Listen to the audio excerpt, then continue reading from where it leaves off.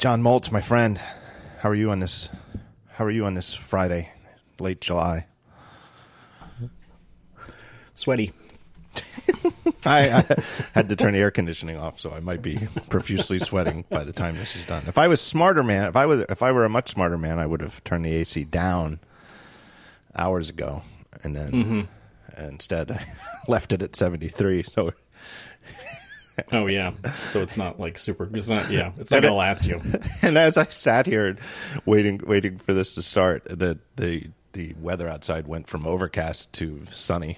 It's beating right down on my desk. That's no good. Just thinking about it is making me sweaty. But it cooled off there, right? Yeah, it did. We had like a stretch of about 8 or 9 days where it was mid-90s with really high humidity. I don't know if it's the same thing. There's the heat index, and then there's the quote-unquote feels like, which I'm a big believer in. I actually almost wish that I could change some of my weather apps to prefer the feels like as opposed to the official, here's what a thermometer says the temperature is, because I feel like it's a much more accurate gauge. We were down in Orlando at the beginning of the month for some time at the Disney parks and the Universal and et cetera, et cetera. You know, July. Down in Orlando, it's perfect time to go. Yeah, it's absolutely beautiful. Well, you know what? We time it right though. We do this every year, and we have it scheduled so that like the last 2 days, last 2 or 3 days, even we spend most of the time at the pool, and that's actually kind of nice. So you kill yourself going on all these rides for a couple of days, and then spend some time at the pool. But anyway, it was general, and this is Orlando, Florida in July. It was generally like +8 on the feels like index. So if it said it was 94, it would be like feels like 102. At the end of this heat wave in Philly, it was +13. It was like, I swear to God, it was like 93 degrees, and it was like feels like 107. It was that thick and humid. It was pretty bad. Ugh. Nothing wrong with the climate, though, I'll tell you. No, that's fine. That's fine. It's all going to work out. You know this because we're on a Slack together. Amy and I went to see the Rolling Stones here in Philadelphia Tuesday night at the Lincoln Financial Field. Now, that was after the heat wave broke. So it was actually pretty pleasant. We actually had rain during the concert, but it was sort of a light rain. It wasn't a heavy rain, so it was all very pleasant. Boy, it could have been miserable. I would have much melted. None of them melted. Keith, maybe almost. They might have gotten a little soft, but they didn't melt. Can I just say, I would just like to say to start the show that it's like the jokes about the Rolling Stones being old started when I was a kid. You know, like in the 80s. You know, like I've always been a fan of the Rolling Stones. It's a band my mom, God bless her, turned me on to. Although my mom. I don't know if it was a sign of the times or what, but my mom completely tuned out of popular music as soon as I was born. So she didn't buy any. She had no records after 1973. I think that's a sort of typical parent thing. Yeah, I'm probably as guilty of it as anybody. I probably tuned out before Jonas was born. Mm-hmm. But so my childhood, I loved listening to her Beatles and Stones records. She was, had big on both, but they were all sort of like mid 60s. And so it was older stuff. Yeah. Always a fan of the Stones, for most of my life. Probably if you pressed me to say who's your favorite band, I probably would have said the Rolling Stones from 10 years old through to today. But the jokes about them being old started, like in the 80s. And I feel like they've gotten so old and if still the same thing that nobody even jokes about it. You know what I mean? Like they've looped around and everybody, I honestly, I just think people are like, they're just in awe. It was funny. We had seats. It was at the football stadium, the Lincoln Financial Field. And don't get me. It was a great name. Don't get me started on stadium names. Number one, it's been the Lincoln. I think we've already talked about that. Yeah. It has been the Lincoln Financial Field ever since they built the damn thing. I still have no idea what Lincoln Financial is. I don't know. So it's really working. I really don't. I don't think it's a bank. I think I don't know what it is. But the money well spent. But anyway, we had seats probably at like the equivalent of the 50-yard line, maybe a little bit closer, more like the 45-yard line. But they were on the aisle, and the Stones, there's a big stage up front with some of the biggest, brightest displays I've ever seen in my life. It's unbelievable that these things get like trucked around the country for the concerts. I mean, they're way bigger, taller, brighter than most of the similar type signage on like the Las Vegas Strip, which is like permanent 365 days a year. Just unbelievable. But they had like this sort of like a catwalk that came out from the stage to maybe like the 50-yard line. And Mick would, sometimes run out there, and then the whole band came out for an acoustic set, like 2 or 3 songs halfway through the show. And we were really close to that part of the stage. It was really cool. But we're right on the aisle, and it's sort of an aisle between us and this catwalk that comes out 40 yards from the main stage. And we're waiting for the concert to start, and the as people are wont to do at a concert, people with tickets in the back might try to wander up to the front. Sure. And the security people were right on top of it. Were very clear. And at one point, it made Amy laugh out loud. Somebody came up and was like, saying like, "I just want to come up here and dance." And the security guard said to her, "Ma'am, this is an older audience. You never know. We might have a medical emergency. We need to keep this aisle clear." I swear to God, Amy almost died because, and it was, we could laugh. Somebody might break a hip. That's right. Somebody might break a hip, and it's wet. Somebody might be a slip and fall. So now the jokes are about the fans. Yes, exactly. Being old. And it is so true. Like if you're mid 40s, maybe even maybe 50, maybe up to 55. You want to feel young. You want to feel good about yourself. Go to a Rolling Stones concert. Wow. Yeah, that's better. Yeah, I mean, I've done the opposite, which I think is about when I stopped going to live music, because I was with a friend and we were looking around, we're like, oh my God, we're the oldest people here. We're the old guys. Oh man, we got to stop coming to these. It is amazing. Mick Jagger, I looked it up. I did the research. He's 76 years old, which is stunning. He looks absolutely fantastic. I can't say I got super close to him, but I mean, he certainly fit. I think he has done an incredible service to himself. I mean, he's obviously, coloring his hair. His hair's still brown, but he's not doing, but he's not doing the plastic surgery thing. I mean, his face is craggled, and he's doing it the right way. Yeah. I think their initial aging was, is the Indiana Jones thing. It's not the years, it's the mileage, right? Right. Yeah, totally. And then that's why they probably mostly stayed the same since then. Right.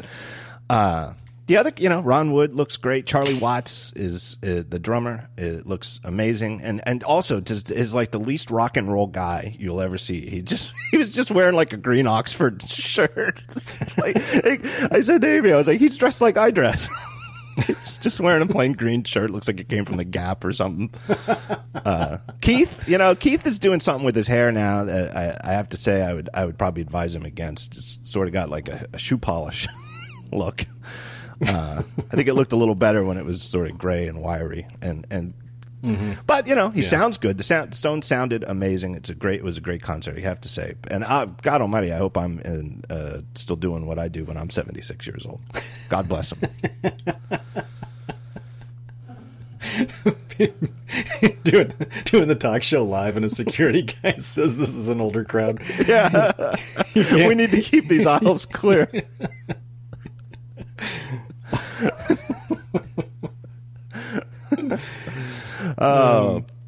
Anyway, my idea for this is that we would do a Q&A episode. And so thinking ahead, 2 or 3 hours ago, I asked... Yeah, you destroyed my mentions. I asked people on Twitter for their questions. I think this should be fun. I think there's a lot of stuff in here. I'm not going to organize these in any sort of topical way, so we'll skip around unless you object. No, but it seems like too much work to actually organize exactly. them. Yeah, we should have done it beforehand. Which obviously we did not do. Yeah. I gave my intern the day off. Okay, yeah, well, he deserves it. Yeah. All right. Here's the first question from Lincoln Roselle. He asks, "Who do you think the next Bond will be, and who do you want it to be?" Do you care about James Bond? Everybody knows I like James Bond. I do. I probably don't care as much as you do, but I do care. And didn't they announce something like someone's going to be the next 007, right? Yeah, I'm trying. Or was that a rumor? No, because I didn't read that whole thing. Yeah, I'm trying to remain. I'm doing my spoiler-free thing with this still untitled Bond 25 film. But something I did see something to the effect of that. I don't know if it's true or not, but that some. I think it's a woman is already, somehow it's leaked that in this next film she's 007. And so I guess the assumption there she's is, not James Bond, right? But she's 007. But that somehow James Bond has either lost his 00 status or retired from his 00 status, and he's been replaced in the ranks as 007 by a woman, which would be an interesting twist, I suppose. I guess it depends on how they want to play the continuity game going forward. Mm-hmm. It is funny. I was thinking about this. I forget where somebody was tweeting something about Bond. Oh, I think I linked it up on Daring Fireball, where somebody ranked all of the Bond villains from all 24 films and ranked them from worst to best. Which was, I didn't necessarily agree with his rankings in a lot of ways, but I thought it's just an enormous amount of work because it's an awful lot of any villain or henchman who was worthy of a name, as opposed to like Henchman 2, was in the listings and ranked. But one of the things he pointed out, and I think back in the day when Dan Benjamin and I were doing the let's go through one at a time and at the end of each show do a review of the Bond movies. I think we touched on this because we did them in chronological order. But when you look at them in the aggregate, and especially when you look at today's blockbuster movie world, especially, I would say, most especially with the Marvel quote-unquote cinematic universe, where these films tie together almost like TV episodes. You kind of need to watch them in order, and the characters from the various films, good guys and bad guys, pop up in the other ones, and then they have the Avenger ones where they're all supposed to be there, and it's tons and tons of continuity. The Bond movies in the early decades, the 60s and 70s, had like the most ridiculous lack of continuity. Like the only same actor coming back playing two different characters. Right. They had a guy in You Only Live Twice, which is the one where Bond goes to Japan. Sean Connery goes to Japan, and he meets somebody from MI6 who's been like the station chief in Tokyo for a long time. And he's, even though he's very British, he's like dressed up in like a Japanese kimono and lives in a very Japanese house and then gets stabbed in the back. Oh, and that was the scene. It's a famous scene where he offers Bond a martini and says stirred, right? Or stirred, not shaken, which of course is backwards from his preference. But Bond, being the gentleman that he is, says, yes, that's perfect. It's a very nice little scene of sort of British politeness. Mm-hmm. But anyway, that same actor played Blofeld in Diamonds Are Forever, which is like 4 years later, and they did no makeup. There's no makeup. He has the same hairstyle. It's just the same guy. It's the same guy. Like, so not only did they not have... I think it's, back then, it might show on TV every once in a while, but nobody had video, there were no VHS tapes floating around of it or anything like that. So it's like, you wouldn't remember. Right. It just was... So they could get away with it. Right. The only characters who they consistently cast, the Bond, of course, and then Moneypenny and M. And Q. That was it. Other than those four, they would just they would recast anything goes, anybody and everybody. One movie, the first movie, Felix Leiter is Jack Lord, and he looks cool AF. To me, any good Felix Leiter should look like a guy who should have his own series of films. And then, like 2 movies later, he was like an old man going to KFC. Like a befuddled old man. It's so bizarre.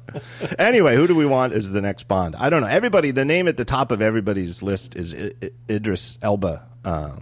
various fame, including The Wire and a bunch of other great movies.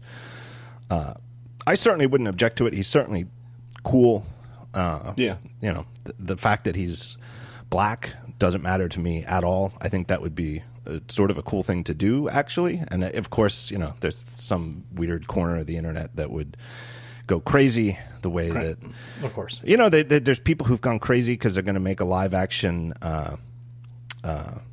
Little Mermaid. Disney, you know how Disney's taking all of these classic animated cartoons and then making live action ones for absolutely no good reason. It's very, very, very strange. Like that was my take on the. I think it's to make money. I'm pretty sure that's the reason. Right, that you can somehow make more money by spending $100 million to make a live action Lion King that just remakes the animated version, but you make $500 million in worldwide box office that I guess they wouldn't have made if they just put the animated version back in. But anyway, apparently they've cast a young African American woman as the Little Mermaid, and of course they're not racist at all. They just, you know, they're just pointing out how a black person could not be a mermaid. Right. And this news broke. Scientifically speaking. Right. That's the thing. You guys realize that if there's a realism problem with the character, it sort of went away at fish person. Right.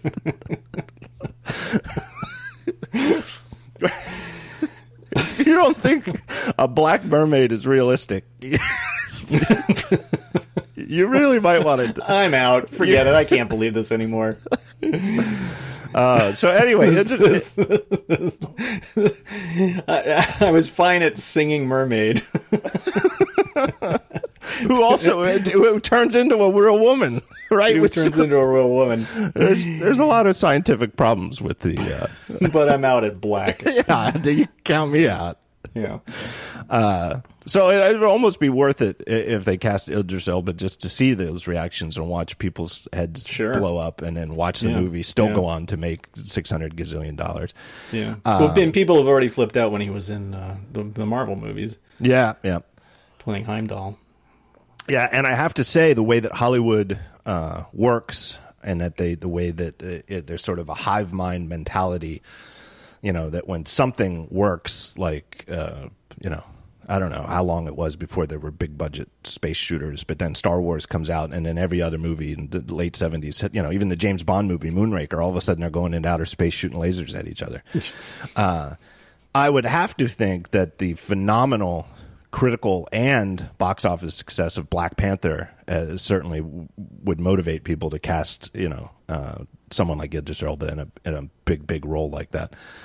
And it's a shame that you have to have somebody, you know, they're just following the lead, but I think it's a good thing for just the overall diversity of the casting in these big budget action movies. Mm-hmm. So that would be great. I think he would be fantastic in a role. I think he's, you know, certainly got the gravitas, he's got the voice, he's got the cool. You can absolutely positively see him, and just imagine him in a nice tuxedo ordering a vodka martini. Sure. Absolutely. The downside to Idris Elba is that he's already 47 years old. Right. That's what I was going to say. He's kind of old now. But you know, and people have been talking about it for 10 years. Right. And so, you know, presumably, you know, if this is the last movie that, Christ, what's his name? Daniel Craig makes, which it's, you know, he's had a good run. It was rumored that the last one was going to be the last one that he would do. 5 movies is a hell of a run in the role, and he, you know, wants to go on to other things. It certainly makes sense that this is probably going to be his last one.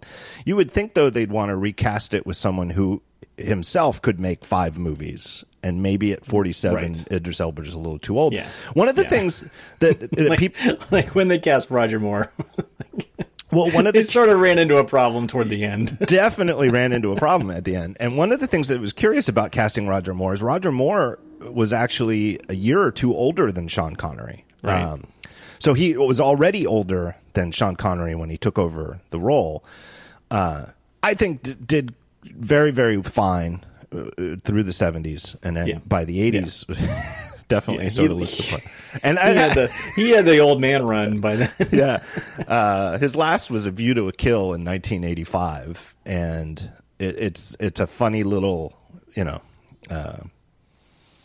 Bond trivia thing that 1985 was also the year that Never Say Never Again came out, which was the only Bond movie that was not from the same production team because of a very long-running legal squabble over the rights to the novel Thunderball, where there was this other guy who apparently had worked with Ian Fleming on a television play or script, and they, it was basically the story of Thunderball. What if terrorists could hijack a nuclear missile on a jet, by getting a pilot to be a double actor.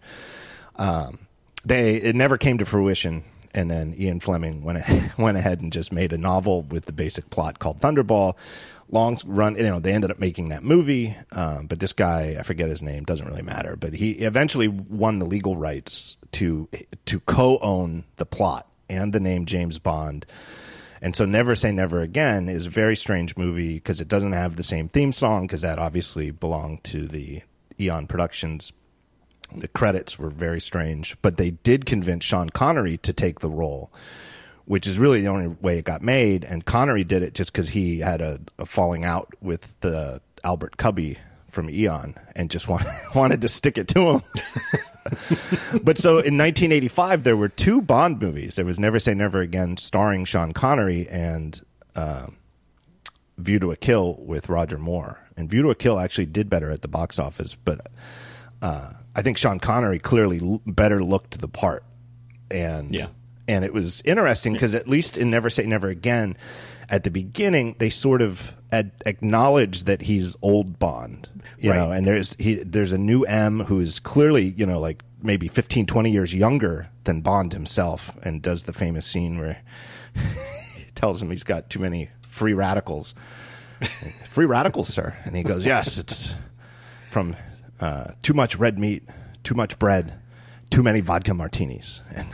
And Connery, without missing a beat, says, then I shall endeavor to cut down on my bread. But anyway, they at least acknowledged that he was older and sort of at the end of his career, whereas View to a Kill, there's no acknowledgement whatsoever that Roger Moore is a 60-year-old man who can't really run up a flight of stairs. He's supposed to be out there, just like fighting people. And I don't think the makeup team or the cinematographer really did him any justice either. He didn't really get a lot of help. Yeah. Anyway, Idris Elba, I would give a thumbs up to, with the provision that who knows, can he go for, and especially nowadays, these Bond movies, even if they, start, they're such major blockbuster productions that, they come 3-4 years apart.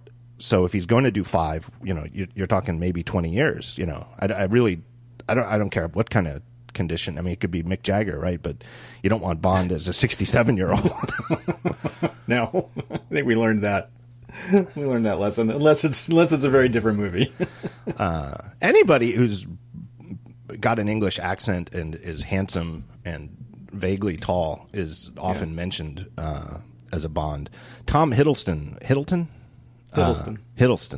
Yeah. Who probably is best known as Loki in the back to the Marvel universe. He's often mentioned, and he did I'll recommend this here. I don't know if you ever watched it. There was a TV series. I forget what network it was on. It was like a 8 or 10 episode TV series called the Night Manager. And he plays, a vague, a sort of a spy. It seems sort of like his Remington Steele. Well, that was the comparison I was going to draw too, because he seems like a more Pierce Brosnan-y. Yeah. Like he would be a more Pierce Brosnan-y Bond. And I like Pierce Brosnan as Bond a lot more than I thought I was going to, for sure. And I think he did a fair job. I think he was in some bad movies. But yeah, he was in some really bad movies. I think he got... I think he was born for the role. I think he was absolutely fantastic at it, and really got stuck with just some god-awful movies. Yeah. If you just watch GoldenEye, you can really appreciate what a great Bond he was. Mm-hmm. Don't watch the other ones. Yeah. Well, my favorite thing is I was watching some documentary at one point. I don't know. It was like to commemorate the 50th anniversary of Bond or something like that. And they talked to a whole bunch of the actors. Of course, Sean Connery wouldn't participate. But even Pierce Brosnan got mixed up between the titles of his movies. And he totally acknowledged that he forgets which one's which. Yeah, I don't remember. I don't remember either. No. It doesn't sound like this woman is going to be James Bond, but if they were going to cast a woman, I was going to throw out Frankie Adams, who is she's from New Zealand, so she's not British per se, but she is in The Expanse, and she plays Bobby Draper in The Expanse, and she's a badass. Frankie Adams? Show. Frankie Adams, yeah. Okay.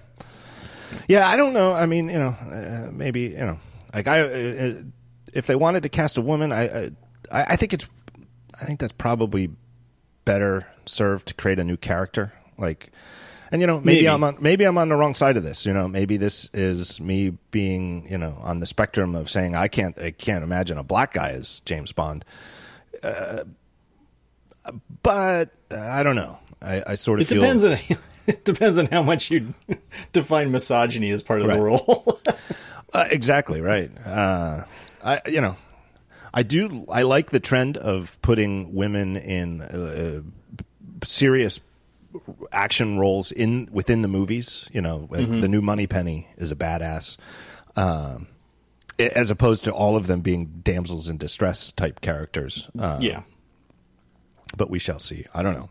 I also feel like the best thing they could do is go in a different direction. Pick somebody who in some ways is not Daniel Craig. Yeah. Just to, and it's part of what made the Roger Moore transition work is that he didn't try to do Sean Connery at all. He was just very, very comfortably Roger Moore, for better or for worse, and I think in some ways better for the 70s. Yeah. But in a way that didn't age as well. There's not as much retro cool to his movies to me. I think in general, I like a Bond who seems like he's believably a good fighter. And I don't think Roger Moore really pulls that off that well. I mean, maybe early on he gets by, but and less so Pierce Brosnan as well. But even though I like him. I always thought that rewatching the Moore movies, and I think it was to his credit that he turned Bond into a little bit more of a superhero. And he always came across and somehow made it feel right. Like he came across as a Bond who had already read the screenplay and knows that he's going to survive and wind up in a floating spacecraft with making out with a beautiful woman at the very end of the movie. Like, and so no matter how dire his circumstances, he really was like, I'm not going to worry about this. Right. Wink. I got it. Mm-hmm. Yeah. I don't know. I don't nothing more on the Bond thing. Anything else on that? We're not going to make through many questions at this pace, but there's a big topic. Let me take the first break here and thank our first sponsor. I think it's the first time sponsoring the talk show, but they're a longtime sponsor of Daring Fireball. Jamf Software, JAMF. It's easy to keep track of your own Mac, iPad, or iPhone. But what about all the other Apple devices at work? As your business grows, so does its digital inventory, making it harder to manage everyone's Apple devices. This is especially true if employees are remote, and in a lot of small startups, everybody's remote. Jamf now makes it easy to set up, manage, and protect your Apple devices. You can check your digital inventory, distribute Wi-Fi and email settings, deploy apps, enforce passcodes, protect company data, and even lock or wipe a device as needed from anywhere. Jamf now helps you manage your devices so you can focus on your business instead. No IT experience needed. That's the whole point of it. You don't need to hire an IT staff. You just use Jamf. Listeners of the talk show can start securing their business today by managing their first 3 devices for free. Add more starting at just $2 a month per device. Create your free account today at Jamf, JAMF.com/the Talk Show. That's jamf.com/the Talk Show. Great service. Really, really recommend them to anybody who's managing their devices, has a small business. What about you? Any questions pop out to you so far? Matt Howie asked about a dream laptop, basically. That's a good question. I got that. That was him, right? Yeah. Well, you want to go first? I think, well, the best laptop I feel like I've had, the best Mac laptop I feel like I've had was the 11-inch Air for me. He was saying something about building it from scratch, so, but I'm not sure I can I can do that in my head. And I feel like, looking back, I feel like I maybe would have been happy with a 13-inch, like maybe more, even though I stuck with the 11-inch and loved it for so long. I do like a slightly bigger screen, so I think I'm kind of thinking like something that would be the current 13-inch MacBook Air, but with a keyboard that actually, a scissoring keyboard instead of a butterfly. Yeah, both for feel and for reliability. Yes, right. And no touch bar, but yes, with the Touch ID. I would say I'll start out by saying this. I own two computers right now, an iMac, which I'm in front of right now, and a 13-inch MacBook Pro, and I bought both of them in 2014, so they're now both 5 years old. I've been thinking about this a lot. I should write it up for Daring Fireball. I'm not even sure which one I would rank first or second, but they're clearly the two best Macs I've ever bought in my life, and they have both served me incredibly well with incredible reliability. They both still feel fast to me. I suspect the MacBook Pro in particular, like last summer I spent 6 weeks on a review unit of the then new 15-inch MacBook Pro, and I definitely could feel that some things were faster. So I suspect it's my lack of, once you go to a faster machine, it's not so much that it feels faster, it's that when you go back to the old one, it feels slow. So I suspect that I'll probably replace that MacBook Pro first. But my iMac, I can't think of anything that's slow. It's just an unbelievable machine. I love that MacBook Pro. It's a 13-inch 2014 MacBook Pro. It's a little thick by today's standards compared to the current 13-inch MacBook Pro, but it's got the SD card slot I use rarely, but when I do use it, like on vacation, to offload photos from a quote-unquote real camera to keep the SD card on the camera free for shooting more photos and video. Could I put a dongle in my backpack? I think I have one that's USB-C so that I can connect it to like an iPad or something. I don't know. I've got a lot of dongles in my backpack. But it's nice not to have to fish around for it. It is nice to have more USB ports than I need. It is nice. I love MagSafe. I really find that, in hindsight, to be such a curious regression. I like MagSafe too, but I am probably just as happy with USB-C for power because, well, for several reasons. I do like switching, being able to switch size. Any port. I mean, like if I'm in a hurry, I can fumble around and find a port, and I don't need to care which one it is, which was not really that much of a problem with a MagSafe, obviously, because it would find it pretty much on its own.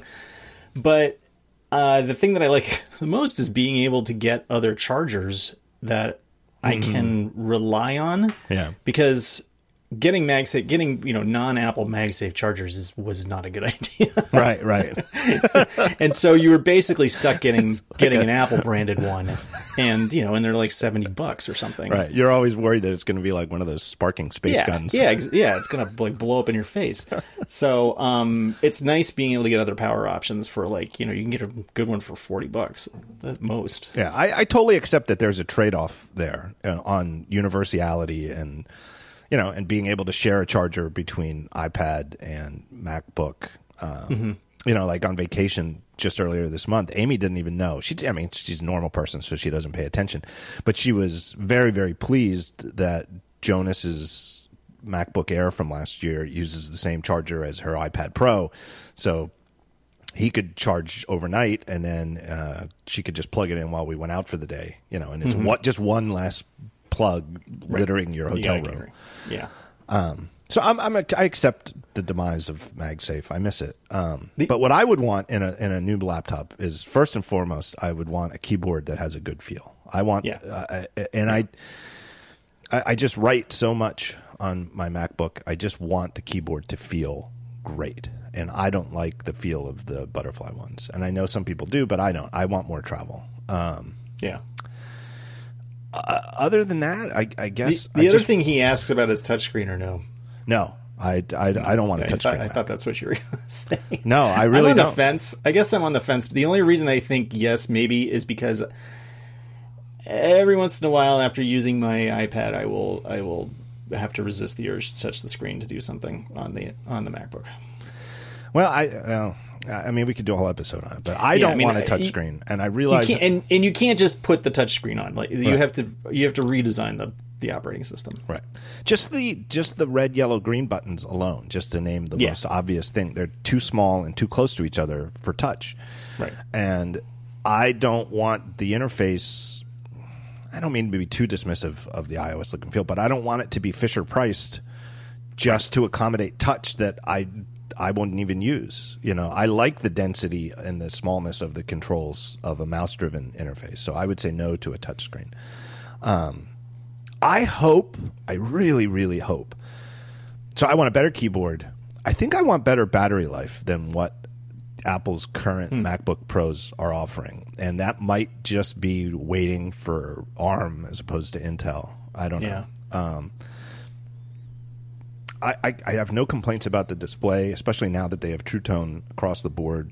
I guess if they shrunk the bezels, which I think is what they're doing with this rumored 16-inch MacBook Pro, I'm guessing that, I've said this before, I'm guessing that that's just a replacement for the 15-inch, and that they're just keeping the footprint roughly the same and making the display go more closer to the corners, making it 16 inches instead of 15. And it's like already 15.4 inches or 15 point something inches, so it's actually not even like a full inch to make it. I get, Yeah. But the other thing that I really hope Apple is doing is I really hope that they are taking to heart I would say the consensus on the touch bar is ambivalent at best. And I suspect the people who like it the most are generally silent, and it's the people who really dislike it who are vocal. But at least judging from the comments I see, it has not been well received. I don't hate it. Like I said, I spent 6 full weeks with it either. But I don't love it. So I really how do you have it? How do you have yours set? Do you have it? Well, I don't have one in front of me. Last time I used it was, like I said, the 6 weeks I spent on a MacBook Pro a year ago, and I more or less used it as it was factory set. As it was designed. See, the thing that I can't get in on is the idea that you're going to go into every single app that you have and customize the touch bar. Right. I mean, I can see that there are some people who probably use certain apps, professional digital editing apps all the time, who might do that. I don't work that way, and the writing apps that I use don't have that many special features that I feel like I need special buttons for them. Right. So I basically turned it into, it's just the regular function buttons that what the functions were for on a Mac. So instead of having the F numbers, it's just the icons for volume up and down and that kind of thing. Yeah. And that's I like that. I mean, the nice thing is I have a Keychron keyboard that I use, and I basically now have that the function keys on that are similar in that they are dedicated Mac style function keys, and I can set up the touch bar basically to look exactly like that. So now when I have the keyboard plugged in and I'm using it, it's the same thing. I sincerely hope that Apple has internalized the public's ambivalence towards the touch bar and is working on a major rethinking. Like, I think as a fundamental idea, it's a brilliant idea, and I think the idea of having all of our keyboards lined up with 12 of these F keys from 1978 is odd. And I think it's very odd that we collectively, but led by Apple, have sort of repurposed them with these icons, and they're all sort of it's fiddly and just seems outdated. And so I think the idea of making it a little touchscreen integrated above the keyboard is a great idea, but I really think that it needs like a huge 2.0, like Yeah, I agree. Just a serious rethinking. And I don't even know what that is. I'm not creative enough to think of it, but I would know it if I saw it. I kind of feel like the other thing too is I feel like they made a mistake by not keeping the escape key as a hardware key. And it's a little thing, but because like maybe a lot of people never ever use the escape key, but people who do use the escape key use it a lot, and making it this thing that doesn't actually click is, leads to people touching the wrong thing. And I think that symmetry wise, it could work by being symmetric with the Touch ID button that's on the other side. Maybe wider. Yeah. But basically, I would just want something like the 13-inch MacBook Pro, maybe with a display that goes closer to the edges, better keyboard, at least 4 USB-C ports, and an improved touch bar. Yeah. That's about it. It's not very... I kind of feel like the form factor is basically, doesn't need a radical change. Yeah. What else do we have here? Let's see. Did you see this story that came out today where Apple contractors, quote, regularly hear confidential details on Siri recordings? The Guardian had a story. Oh, no, I did not. I was outside. Yeah. I was outside when you contacted me. Well, it's just, it sounds bad, but I don't think anybody does that. I don't think anybody has their recording sent to Apple without opting into it.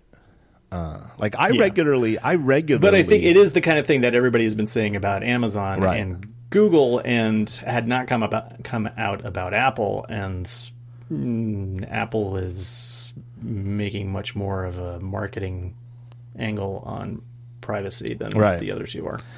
Yeah, I kind of feel like they need to come clean about it and be as transparent as possible. But I don't think there's any way to get those improvements without somebody listening to it. And I just think they just need to make sure that they're... Like, if there is some path... I don't know the details enough to really comment at length here, but if there's a path where somebody goes in to the Apple Store, buys an iPhone, sets it up, and really just without any sort of could very easily not understand that the OK buttons and continue buttons that they've pressed are allowing their anonymized Siri recordings to be sent to Apple. I think that's a problem. I just think it needs to be as crystal clear as possible that if you click this, your recordings might be sent in a completely anonymized fashion to Apple, and here's a learn more button where you can go and get the full Craig Federighi differential privacy mathematical explanation of how they're ensuring that they're anonymized and can't be give people a way to, if you really want to go deep on it and figure out how we're doing this in a way that is private, we'll tell you everything. But if you just want to take our word for it, hit this button. And if you want to opt out, hit this button. And as long as that's going on, I'm okay with it, because I don't see how it's possible. And I think I've been fairly consistent on this, that I haven't really criticized the Amazon or Google so much for this, although the stories about Amazon seem a little fishier. About the degree to which employees are listening and maybe can even reverse, figure out, that this was John Gruber in the, 19147 zip code in Philadelphia, who said this goofy thing. You got to come over and listen to this guy. But I don't think it's possible otherwise. I just think they just need to be transparent. Here we go. How about this? Yeah. Somebody, I can't find it. Somebody was asking about the leaks of the new iPhones supposedly coming out in September, and do we think they're horrible? Oh, the look of them? Yeah. Well, and presumably this is all based around the big square camera back, as opposed to the what would you call it? A capsule-sized one that we've had for the last few years. Right. But everything that we've seen so far is basically a mock-up based on case designs, right? Yes, very much so. The thing that we don't really know is the sort of fit and finish of the whole thing. Yeah. Because I've seen a whole bunch of these things, and it looks terrible in certain circumstances, in certain, depending on how you render it. Yeah. This is Santiago Dawson. The leaked design for the iPhone 11 seemed hideous. No. He calls it the iPhone 11 with Roman numerals. God almighty, I hope they get rid of the Roman numerals. Here's my take. I will admit that I don't think it looks good to have a big square camera thing on the back. But the camera is so essential and so useful, and I rely on it ever more and more as my primary camera, that I'm okay with it. And I kind of feel like it's the inevitable consequence of the first step towards this was just making what was it, the iPhone 6 that had the first camera bump? I think so. Where it was still just a little tiny circle. like even now with the iPhone 10 and 10R and 10S and these cameras, it's like to think that including me, I have to admit, I gave that camera bump an awful lot of snark just because it bothered me because it should be flush. But the way that photography works, having more distance, even a little fraction of an inch from the front of the lens to the sensor, makes things better. Right. So, so the only alternative is making the whole thing thicker. Right. And I don't think that's worthwhile. I really don't. And I think it's in the real world when you appreciate the enormous percentage of people who keep their iPhones in a case at all times, the bump isn't a bump. So I feel like the bump, it's time to get over it. I'm over it because I know that it makes the photography better. I get such amazing photos from my iPhone. Even when I go on vacation and I take a quote-unquote real camera and then I come back and I do like the sort of triage of just at least getting rid of the garbage shots, or if I took 4 shots of the same scene, figure out which one's the best and get rid of the other 3. I am still occasionally like, oh, I must have taken this one with my Fuji. And then I'm like, oh, nope, I was the iPhone. Unbelievable. I'm blown away by it. I think it's necessary. I think adding a third lens, which is what they're rumoring, rumors are saying why the camera unit on the back is getting better, is a good thing. I think because it's just the funny nature of trying to make these incredibly slim devices by the standards of cameras into serious cameras. You know, when you buy a point and shoot camera that has a zoom feature where you can go wide or long, the lens, it comes out like 2 inches from the camera. Like you can't do that with a single lens at a phone device thickness. And so using multiple lenses, wider to longer, and then having the software switch between them as you zoom is ingenious, but it necessitates making this a little bit more awkward. But I think it's a trade-off well worth making. And I think, we've seen leaks of like Google's upcoming Pixel 4, which has a very, very similar design where the camera unit is a big square with 3 lenses. Yeah. It's a trade-off worth making for better photography, whether it makes the device look uglier or not, but we'll get used to it.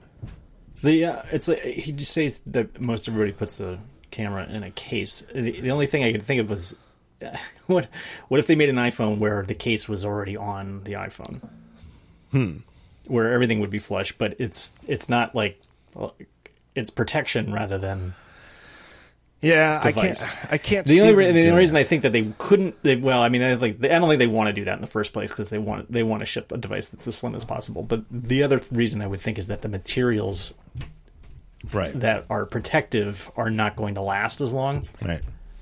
And then you have an iPhone that looks like crap. Yeah, and I think people would still put cases on them.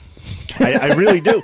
I know, I really do. And it's it's very reasonable. I generally... Well, I was thinking they would sell it that way. They would sell it as like, we put the case on for you. Yeah, and people wouldn't believe it, or they wouldn't trust it. And they really want to keep their $800, $900 purchase pristine. Right. And so they're still going to want to put a case on the case, especially if they can do it with a $10 case. Right. That they don't care if it gets scuffed up. And then if it gets like really, really scuffed up, you just snap it off and buy another $10 case. Yeah. I guarantee you, if Apple did that, people would put cases on them, and it would just be way thicker. And Johnny Ive on his island in retirement would just just sob silently. People would just keep putting cases tossing on. and turning in his bed of money. Anything that pops out to you? Cletus Fetus. Okay. I didn't want to say the name, but I have to give him credit. Asked about pricing, that there is a $329 iPad, but Apple does not make a $329 phone. And why not make a $329 phone with bezels or whatever you have to do? Yeah, I wonder about that. I find it interesting that the iPad, because we got my father-in-law an iPad for, the cheap iPad for Father's Day, because his old one was acting funky. Yeah. And it's a really nice device not very much. It is a really, really nice device for $329. Yeah, and it was on sale at Costco for like $250 or something.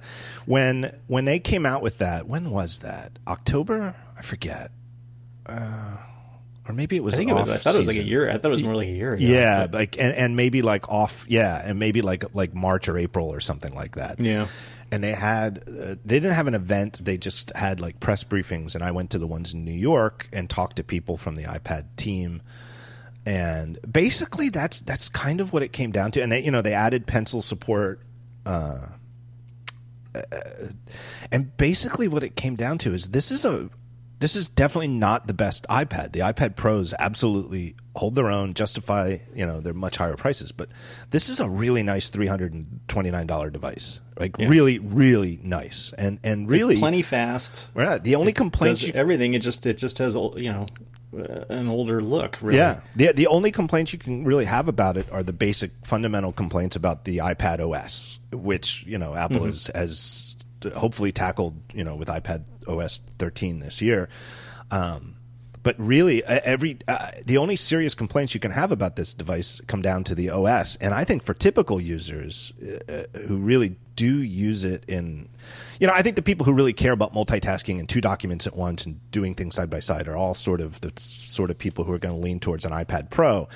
I think the sort of typical people like my dad, my mom, who both really, really, really get along well on their iPad, right? Like, they'll call me every once in a while with weird problems with their Mac, even just the stupid things like, the mail icon isn't in the dock anymore. Although the Apple sort of fixed that a few years ago, where they made it like you have to drag like a couple inches off the dock to get an app out of there.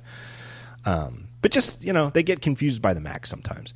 Whereas they never ever call me with anything to do with their iPad. And they just use it the way, it was used from 2011 on, where it's just one app at a time.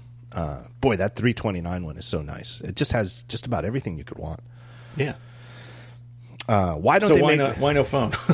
I don't know. I was listening to ATP. I don't know if it was the most recent episode or the second most recent, and Marco was talking about wanting a.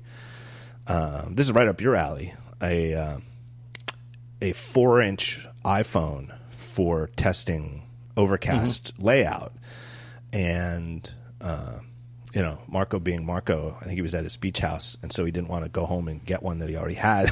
So he wanted another one. Yeah. He wanted a beach house one and a house one. Well, and I think the other angle was that his 4-inch testing device was like an iPhone 5S, and the 5S is either has dropped off or is dropping off this year still supports the latest OS chain.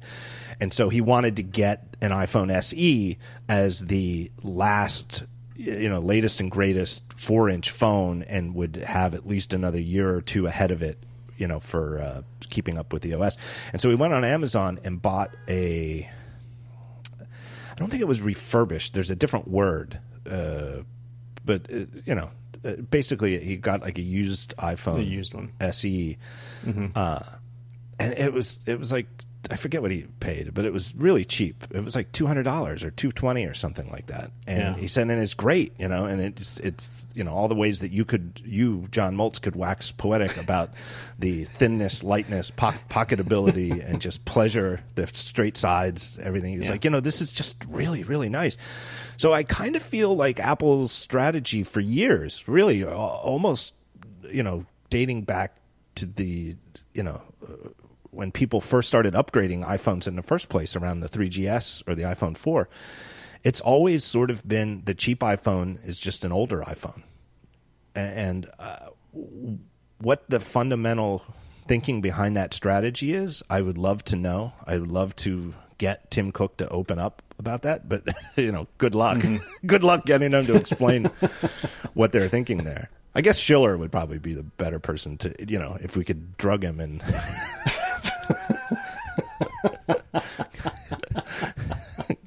get some James Bond True Serum into Phil Schiller and figure out what their strategy is there. But I really do feel like there are $329 iPhones to be had that are really good devices, but they're, iPhone 7s and iPhone SEs and stuff. So the 7's $450. But I think you could get a refurbished and you can get one. You can get one for $300 with a trade-in, right? Which most people probably have. Maybe, I don't know. Yeah, I don't know. I mean, it's not. If you look at it like that, it's not terribly far off. But that's an old phone now, right? That's a pretty old phone, right? Whereas that iPad is brand spanking new, really. Right, and has like not top of the line, but real new. And has a recent A series processor that has a healthy number of years of iOS updates ahead of it, which is something you're not going to get if you buy an iPhone SE. I think the iPhone SE really is. I think iOS 13 is probably it. That's probably the last one. Yeah, I would think so too. So who knows? I don't know. It's an interesting difference between the iPad and the iPhone. I mean, the iPad's different in a lot of ways. The Mac is sort of in the same boat. Or why is the cheapest Mac? It's now $1,100 because they didn't completely get rid of the $999 MacBook Air, the non-Retina one.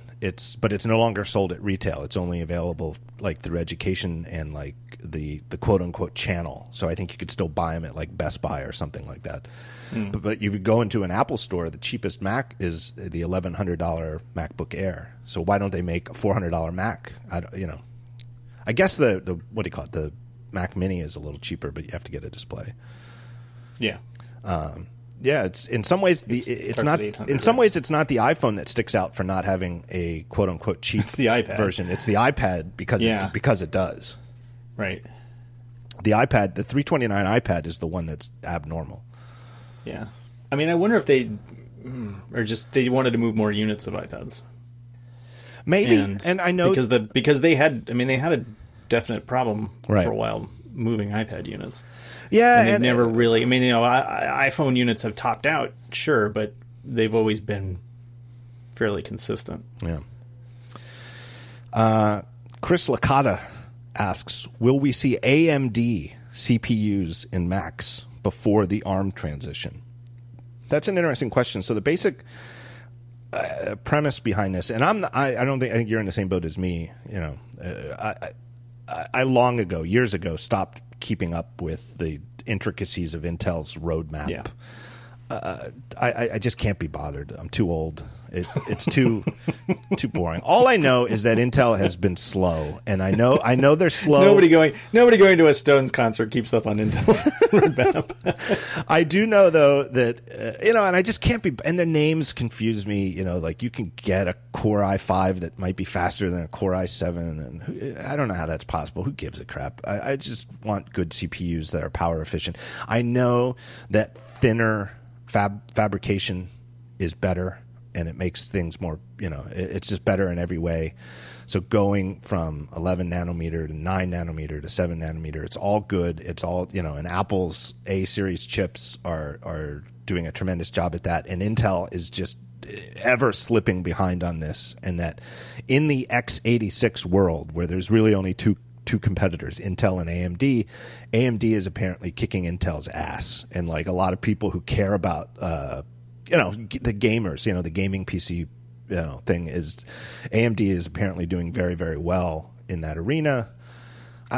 I just would be very surprised for them to come out with AMD CPUs, and even if they, well, I don't know. I think the ARM transition is inevitable, but at some point, we all become Gene Munster talking about Apple making a TV set, right? We're all on these podcasts for years now saying, I think Apple is going to, Apple's ARM team is obviously kicking ass. They're doing an amazing job. They're keeping the phone somehow years ahead of their top competition in the Android world. And they're doing it year after year, every single year. Johnny Cerrugi's chip team is coming out with new A-series chips right on time, ready to be announced in early September, ready to ship mid to late September. And every year they are showing some sort of terrific gains in CPU or GPU or power performance every single year, like clockwork. It is not just one of the best teams at Apple, but I would say one of the best teams in the entire world of technology, period, is Johnny Cerrugi's chip team.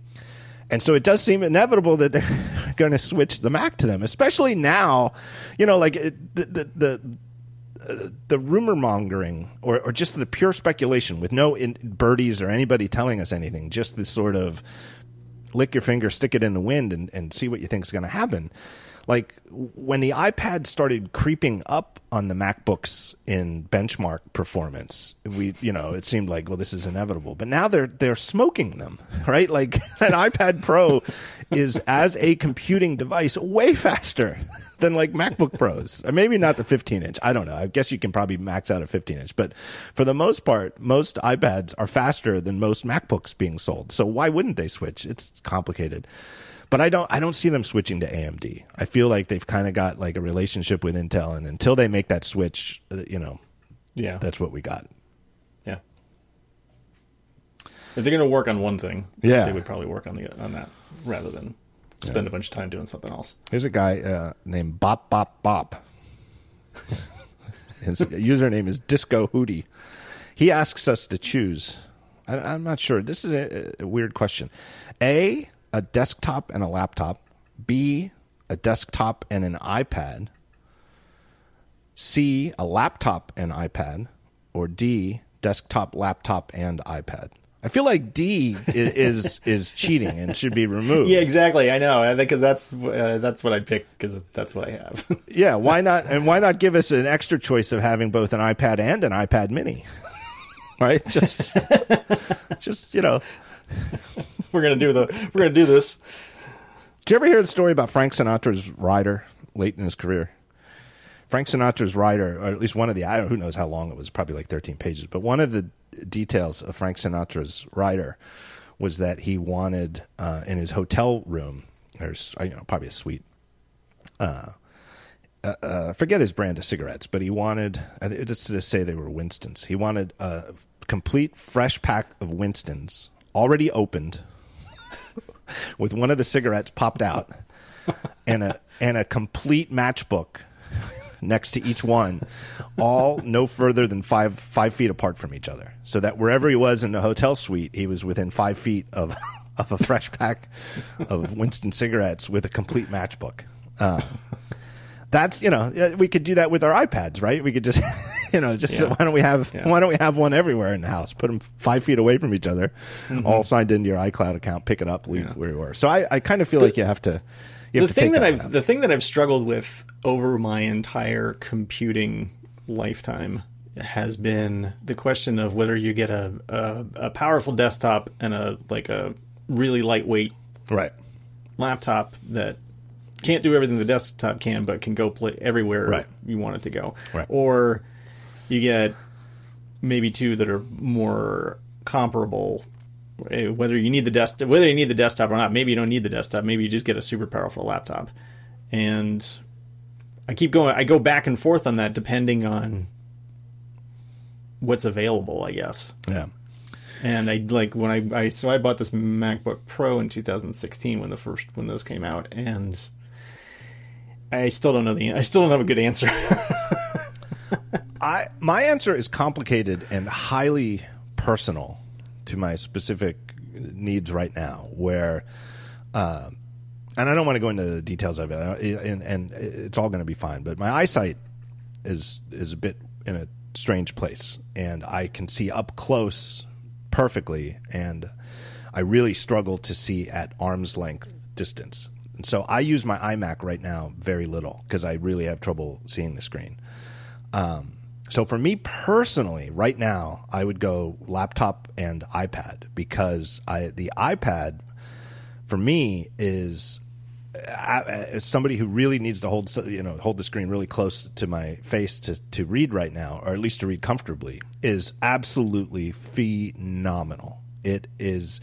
If I had run into this same vision problem 10 years ago, I don't know what I would do. I guess I would make do with a laptop and get really close to the screen. But without even getting into the software sides of accessibility, the hardware aspects of accessibility for someone who needs to get close to a screen of an iPad that's so lightweight, it's just absolutely phenomenal. So I would pick that right now. If and when my eyesight goes back to working better at arm's length, I would go desktop and laptop and skip the iPad if I only had to have two. Yeah. I think I have to have an iPad. See, I don't have to have an iPad, although I kind of do right now, just be for the vision reasons, but not for usability. I do all my reading on an iPad. Yeah. I do almost all of it, and especially if it's longer. And I use that continuity feature where if I encounter a longish article and this is good, I do that, share, and then you just turn your iPad screen on and jump it over there, and it just opens up, which I love. I do a tremendous amount of reading on the iPad. Well, good news though, your vision may get better, because that happened to me. Oh, it's definitely my farsightedness got better. And it was weird because I was having a lot of trouble seeing things up close, and I was thinking, oh no, my near vision's getting worse. Yeah. And I was having to take reading glasses with me to mostly to restaurants and bars and stuff, because I couldn't read the bill at the end. And so I'm coming the end of the night, I got to pull out my grandpa glasses and look at the bill. And then I go to the eye doctor, and she said, oh, that's because your prescription's not working for you anymore, because your farsightedness is getting better. So now it's overcompensating. Right. So I got a new prescription, and now I don't need the cheaters anymore. I had the same thing for like two years. I needed reading glasses, especially for bars and anything dark. But I really needed them for reading, and now I don't. But it's a long story. But basically, I have a good eye and a bad eye, and my good eye now has a cataract. Oh. So it's actually not very good right now. But the good news about cataract is that you can have cataract surgery, and it's not perfect. Yeah. So then when I say that my vision might get better, it would be after I have cataract surgery, which I'm delaying as long as I can. Okay. But anyway, very personal.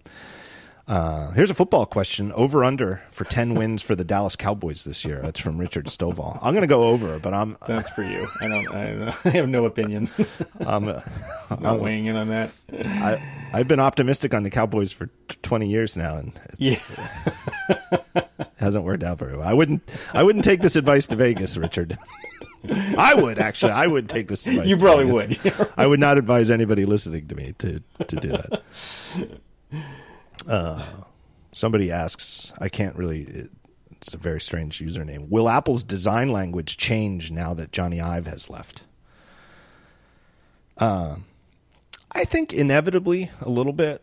There's some people on Twitter who seem to object to my, I think Apple's going to be fine without Johnny Ive take. That accusing me of a sort of, doesn't matter what happens to Apple, John Gruber is going to say, that's fine. That's good for Apple.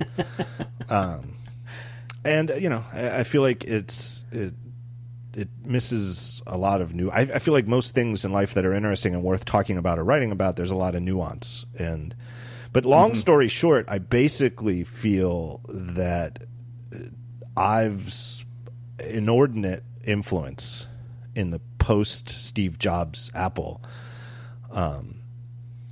it's been Apple's been fine without him, right? Nobody's really the whole Apple is doomed without Steve Jobs thing is over. Now they're doomed without Johnny Ive. But yeah, even though we hated their design for the last right 8 years or whatever. I just feel though that his singular vision is a bit off in a couple of ways, and it's been to the detriment of Apple's design. And again, design by committee is never good, but getting something with more of a consensus view is probably going to be good for Apple. So I kind of feel, and the rumor chain sort of suggests that this is already true. That the rumors strongly suggest that either late this year or early next year, true revisions to the whole MacBook line are going to bring back a new scissor key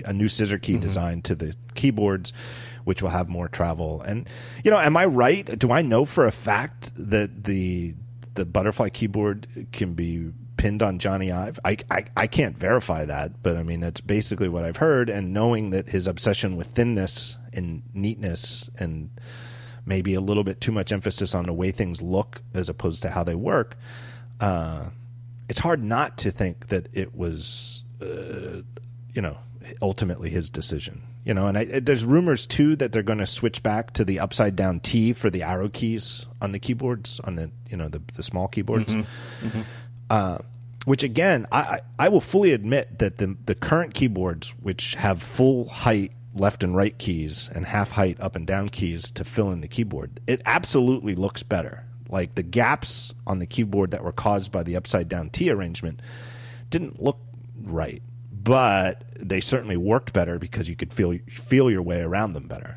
And I wrote this on Daring Fireball. It's I think maybe when Ive's departure was announced, but somewhat recently, that I feel like he has violated Steve Jobs' design isn't how it looks, it's how it works axiom in a few ways. And I feel like both on the software and hardware sides, in the last 10 years or 9 years, however long it's been since Steve died, I guess it was 2011. Yeah, it was 2011.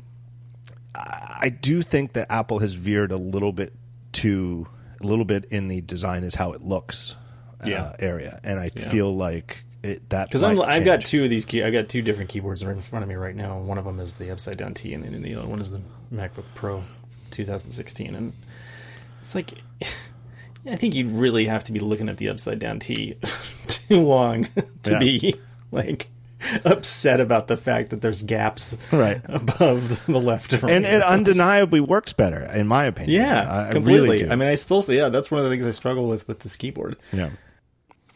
All right, let me take another break here and thank our next sponsor, and it's our friends at ExpressVPN. Look, public Wi-Fi is a security hole. It really is. You get on a coffee shop Wi-Fi, and they don't have security. Somebody else who's on the network, whoever controls the network, can actually see the network traffic that's going on. It's not exactly safe. And you can do all sorts of stuff over HTTPS, and that will ensure that the traffic between you and the web server is encrypted. But anything that's not is up in the air. A VPN is the way that you can get around this. It secures your network connection to the VPN provider completely encrypted. So all of the traffic, every single bit coming in, going out of your device is fully encrypted. But you need to have a VPN provider that you can trust. ExpressVPN is the #1 VPN service ranked by TechRadar and comes with a 30-day money-back guarantee. For less than $7 a month, you can start using ExpressVPN. And it is, you might think, well, how do I install this? Is it hard? Is it, I need to be like a Unix system administrator to get this thing working? Nope. One click. Very, very easy to turn on all of your devices. They have easy-to-use apps that run seamlessly in the background of your computer, phone, and tablet. And it completely secures and anonymizes your internet browsing by encrypting all of your data, your email, your messages, everything. Protect your online activity today and find out how you can get 3 months free. 3 free months at expressvpn.com/TTF. TTS. TTS for The Talk Show. That's expressvpn.com/TTS. And using that URL, you get 3 months free when you sign up for a 1-year package. What else? Here's a good question. How close are you two to switching from Dropbox to iCloud Drive? That's from R. Stevens, cartoonist extraordinaire. Mm-hmm. I have to say, I don't think I've gotten this Dropbox update yet that shows up in the dock. I don't have it running in my dock, but there's apparently... I never saw it running in the dock. I definitely got a new interface in the drop-down menu, though. Yeah. Basically, Dropbox is going to hell in a handbasket. It really is. And I'm stealing from Marco here from ATP, but basically... we collectively, as users of Dropbox, have granted Dropbox extraordinary access to our computers. When you install Dropbox, you're letting it write to your file system. You are letting it auto-update itself. Like Dropbox just runs in the background, and when it wants to update to a new version, it just happens. That's an extraordinary privilege to grant an application. We collectively as Dropbox users, and I suspect most people listening to the show either use Dropbox or have used it extensively. We've given them an awful lot of our trust, and I feel like they've abused it. And I get it that they are venture capital backed, and that they're not just shooting to be a nice little business that collects a nice little bit of money from people to have a folder that syncs across devices, and that they're shooting to be, a multi-gazillion dollar conglomerate, that's up there with the tech giants like Facebook and Google and Apple and Amazon, and that they've raised, a valuation that makes just having a folder that syncs for $10 a month or something like that. They're never going to get there, and so they're effectively. All of these companies are effectively trying to build like an entire suite where like you're going to use Dropbox for like everything from your spreadsheets and your word processing and your collaboration. And it's like Slack and video conferencing and file sharing all in one. I just want a folder that syncs. I really do. Yeah. And I get it that they've gone down this route, and we've all sort of known that that's what they were raising all this money, and how long can this last as a nice little utility. So I don't think anybody is shocked by this, but it is very disappointing. So I hope that iCloud's new shared folder feature, which is coming this fall on macOS and iOS, I hope it works as well as you would expect it to. Because if it does, then that's when I'm leaving Dropbox. Because the one thing Dropbox has right now that I need is the shared folder feature. And is that the only reason I use Dropbox now is for sharing podcast files, basically. Yeah, that's same here, and so I guess I could do it another way. Maybe I'll switch before that. But I do also. But it's easy. It's easy for that, and I've used it for years. And I used to use it. I used to have all my text files on it as well, so that I could access them from my iPhone and from my iPad and whatever device I was using. And then they cut back, so they said no, you only get and then I'm not paying, so I can't complain too much. But I would pay a little bit if I was getting something that I really wanted. Right. And they want more than what I feel like I would get out of it, and I can do the things that I need to do with iCloud. Yeah. So I have moved my MacBook. I have a weird setup. Admittedly, I have an ancient MacBook here, a 2009 MacBook that I usually do the recording for podcasts on, that just sits here to do that. And that one is still on Dropbox for sharing, because the other people that I work with are still on Dropbox. And then I took Dropbox off my main machine, which is this MacBook Pro. The other thing you can do, which is interesting, is I use Transmit from Panic as my file transfer. Right. And so I have Transmit set up to use Dropbox. Yeah, I'm guessing that some other file transfer apps probably have the same thing. But you can sign in with your Dropbox credentials in Transmit, and then you can get your Dropbox that way and just treat it like an FTP server. Right. Yeah. And it's so you can still have shared folders, and if somebody does share something, you can log in and still get your files. obviously more of a Mac thing than an iOS thing, but maybe there's an iOS solution for that as well. I guess you could just use the Dropbox app on iOS, and you're not getting stuck with all the, it's the Mac version and Windows version that everybody's complaining about. The iOS version, thanks to the, sandboxing rules and various other rules of iOS, can't really interfere with your daily computing as much. So you can uninstall Dropbox from your Mac, but still remain in the Dropbox universe, which is my plan. Yeah. That's what I did. What I mean, what I did. Yeah. The thing I don't like about iCloud compared to Dropbox, I like the idea of trusting Apple more than I trust Dropbox, especially just in terms of like not being annoying. But I like the way that Dropbox, I guess they've added a couple of magic folders within your Dropbox folder over the years, right? Like they want you to have a photos folder inside your Dropbox, but there's not a lot, right? And I think you can even opt out of that. So basically, inside your Dropbox folder, it's all organized the way you want it organized. Whereas iCloud Drive at the root level starts with a folder for every single app that is using iCloud Drive. And,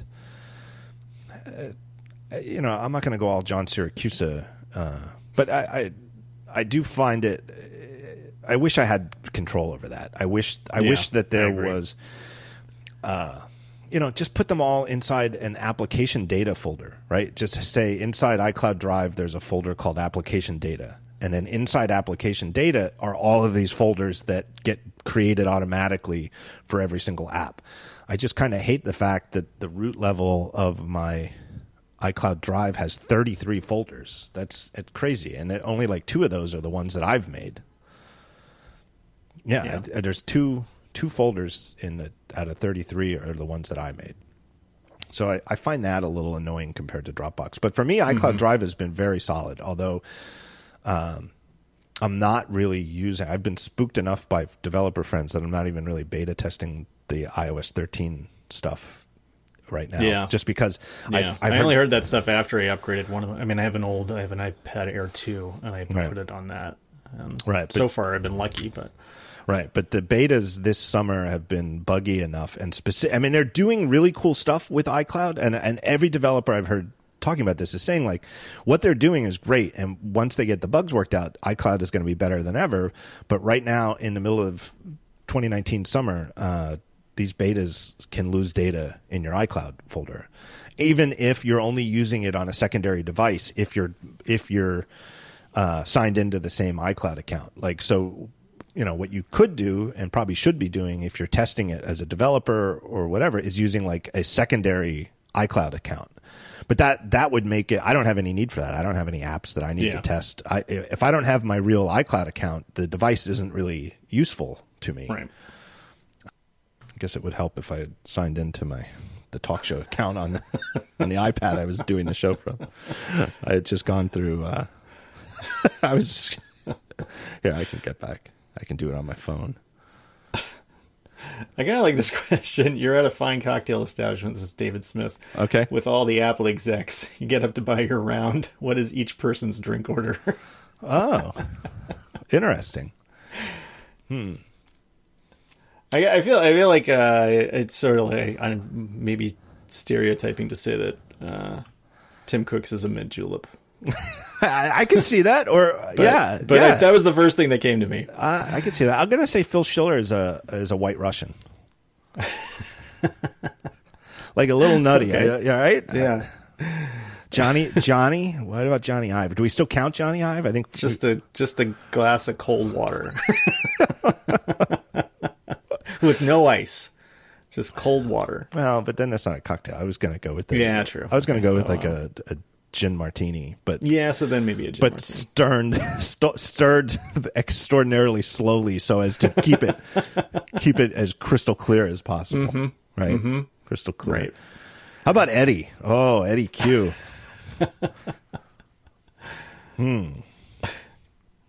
I don't know. Eddie Q is a tough one. At a fine cocktail establishment. I'm going to say even at a fine cocktail establishment, maybe Eddie Q wants a 6-pack of beer.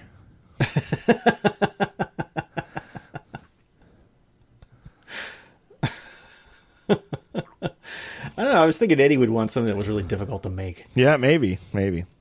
I was trying to think of something that's really hard to make. I think Craig Federighi would probably be like the opposite. He'd be like, whatever's the easiest thing to make. Yeah, right. Whatever you got is fine. I love whatever you're having. Yeah. Yeah. Like whatever somebody orders right before him, he'll just be like, make it 2. That'll be nice and easy. Right?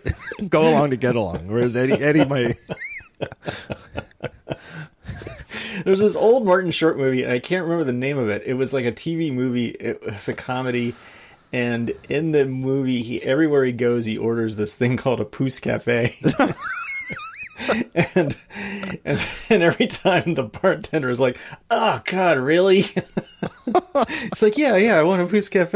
And you'd see the bartender in the back, and he's like, he's got a blender, and he's got all this stuff, and in the foreground, he's just having a conversation with whoever he's talking to. Pousse-Caf. That's a funny name. I never heard of this. Which apparently is a real thing, which I didn't know at the time. This was came out in the 80s. I only saw it once. How do you think you spell that? POUSSE-CAFE, something like that. Let's see if that comes up. Is it complicated? I'm trying to look. So it's like a dessert drink. Yeah. So it's got multiple layers. Oh God, that's what it is. That's. Oh my God. It's not. I mean, like the list. It sounds terrible, really. It's grenadine, maraschino liqueur, creme de menthe, creme de violet, yellow chartreuse, and brandy. But it's layered. That's the you have to create a stripe. Yeah. It creates a striped effect. Right. Yeah, painstaking. You know what? That wouldn't be ridiculous if as the question presupposes that we're at a craft cocktail facility. You're not really putting them out. It is a major pet peeve of mine when you're at a busy bar. Let's say standing room only, and you've got to order between sitting guests at the bar. It's a pet peeve of mine when somebody asks for a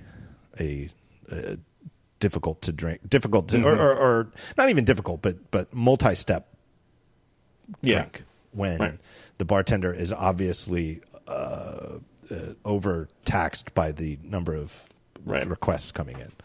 Yeah. Like, hey, maybe you just get a glass of wine or a glass of beer, or a shot of something, or something on the rocks, vodka and soda.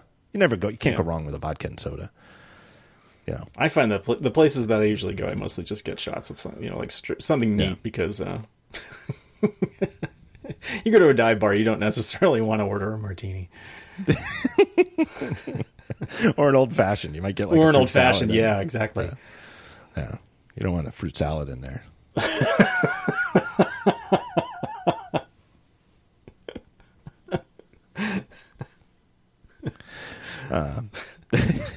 Is that a strawberry in there? Right. All of a sudden there's a half of an orange and a strawberry, and the guy's muddling it all just up, and then you're like, oh God. Never mind. Now he's going to pour some kind of good bourbon in there. just ruin it. Let's see here. Jay Mush asks, before, the newest iPhone only had to appeal to those who had 2-year-old model. 4S to 5S, 5 to 6, 5S to 6S. Has Apple lost that a bit by using a 3-year cycle for their design language? Will the 11 excite iPhone 10 users like a 6 excited 5 users? It's a good question. I kind of feel that it kind of has, but I feel like that's actually a good thing. And I know that from like a Wall Street perspective, the idea that the upgrade life cycle is getting longer for most typical users is not seen as a good thing. Obviously, like people who are invested in Apple on Wall Street would like everybody to get a new phone every year. So like when those goofy stories come out and say like Apple's iOS updates purposefully slow down your phone, and everybody is most people are like people like me and you are like, that's actually not true. people who believe it, take it on face value, are like, oh, that sucks. And then people on Wall Street are like, yeah, seems like a great idea. I feel it's multivariate, and I feel like one of them is that over the course of the last 12 years, iPhones have gone from like a very niche product. I forget how many they sold in the first year, but it was like, remember Jobs wanted to sell 10 million in the first year and a half, like 18 months. And they made it through the first 12 months, right? Yeah. It was about 12 months, and they hit the mark already. Yeah. But 10 million is a joke. There's hundreds of millions of them in use, and they sell 70 some million in the first quarter when new ones come out. But it's inevitable as something goes from something for early adopters to truly mass market. The mass market end of the market is going to hold on to them as long as they can. My mom has an iPhone now. My mom thinks she likes it a lot, but she didn't get one until just like 2 years ago or something like that, because she just, wow. She just thought it was crazy, and she didn't think she would use it as much, and so she just had she had a cell phone, but it was like a $20, candy bar type thing. God bless her. God, you know what she does? I'll tell you, this is honest. I don't want to throw my mom under the bus. I love my mom. I think she still does it with her iPhone. Even I swear to God, when she's done using it, she turns it off. Okay, I'm gonna one up you. Because not only does my mom, I don't think she does this anymore. But for a long time, not only did my mom turn it off, she would put it back in the box. It's like, what are you doing? But like, we go on a vacation with my parents and it's actually very nice, and my sister's husband's parents. We all go together for a couple of days in August, and everybody gets along. It's almost a miracle. But you go on vacation, and one of the things that's nice about the modern world is when you're first getting to the destination, you can coordinate with each other by cell phone to organize. Hey, how far? We're only half an hour away. Oh, we were going to go out to eat. We'll wait for you. If you're only 20 minutes away, et cetera. You can just coordinate the getting together initially aspect. My mom, you can't do it because she'll call and say something, and then you go to call her back, and it says like this Verizon subscriber cannot be reached. It goes right to voicemail, and it's like, Mom, why'd you turn your cell phone off? She was like, well, I was done. But anyway, as people like that buy more iPhones, of course they're going to keep them. I really cannot imagine my mom getting a new iPhone until her iPhone breaks. I don't think she would take one if I gave it to her. She would say, take that back to the store. I don't need that. So I think that's natural. But I also think that Apple, and to go back to Johnny Ive, I do think that they have taken the iPhone to where they see it as being very close to the Platonic ideal of what an iPhone should be, given the limits of today's technology, right? Like, surely, something that was just a piece of glass that could light up would be more Apple-like and better. And if you could fold it up like a dollar bill, that would be even better. There's all sorts of hypothetical science fiction technology in years to come. I'm sure that 10 years from now, we'll look back at 2019 iPhones and think that they're crude devices. But given the limits of today's technology and the prices which they've raised, right? I mean, they're already selling like $1,100, $1,200, $1,300 iPhones.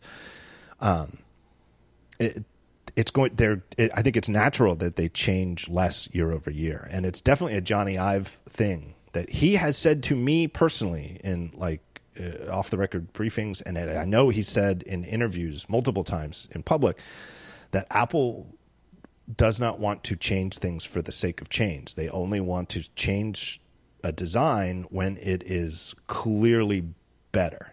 And so they're not going to do decorative changes year over year. I mean, they might do things. They do play with like the colors of the anodized aluminum and stuff like that. But again, that's not really, that's not the sort of thing that people who think 3 years of the same fundamental design is, quote, boring, that doesn't satisfy them either, right? If you suddenly find out there's a new shade of rose gold. I think it's worked out. I tend to think that the popularity of the iPhone XR is partially because it's different. And it's definitely because it's cheaper. Yeah. I think that's probably the bigger reason. But I think also people are like, oh, I can get this in a bunch of colors. Yeah. And then I'm going to cover it with a case. And then I'm going to cover it with a case that's going to be a different color, and it's going to look like crap. But you'll be able to see the color poking out at the lightning port just a little bit. Just a little bit at the lightning port. Yeah, I guess. But I don't think that... I wouldn't be surprised if we have something that looks a lot like the iPhone X, not just this year, but for several years to come. I really do. Yeah, and I think it's a mature technology. I mean, and look at the MacBooks, right? However much we want to complain about the new keyboards and that maybe made them too thin, that they should have been all across the board, maybe a little thicker, and just fill it up with battery. That's what we always want them to do, right? Everybody always says we want them to make it a little thicker and fill it up with battery, and then I get better battery life. But fundamentally, the MacBook lineup, there's a direct lineage in industrial design from the titanium G4 PowerBook to all of today's models, and titanium as a material obviously didn't work out that well.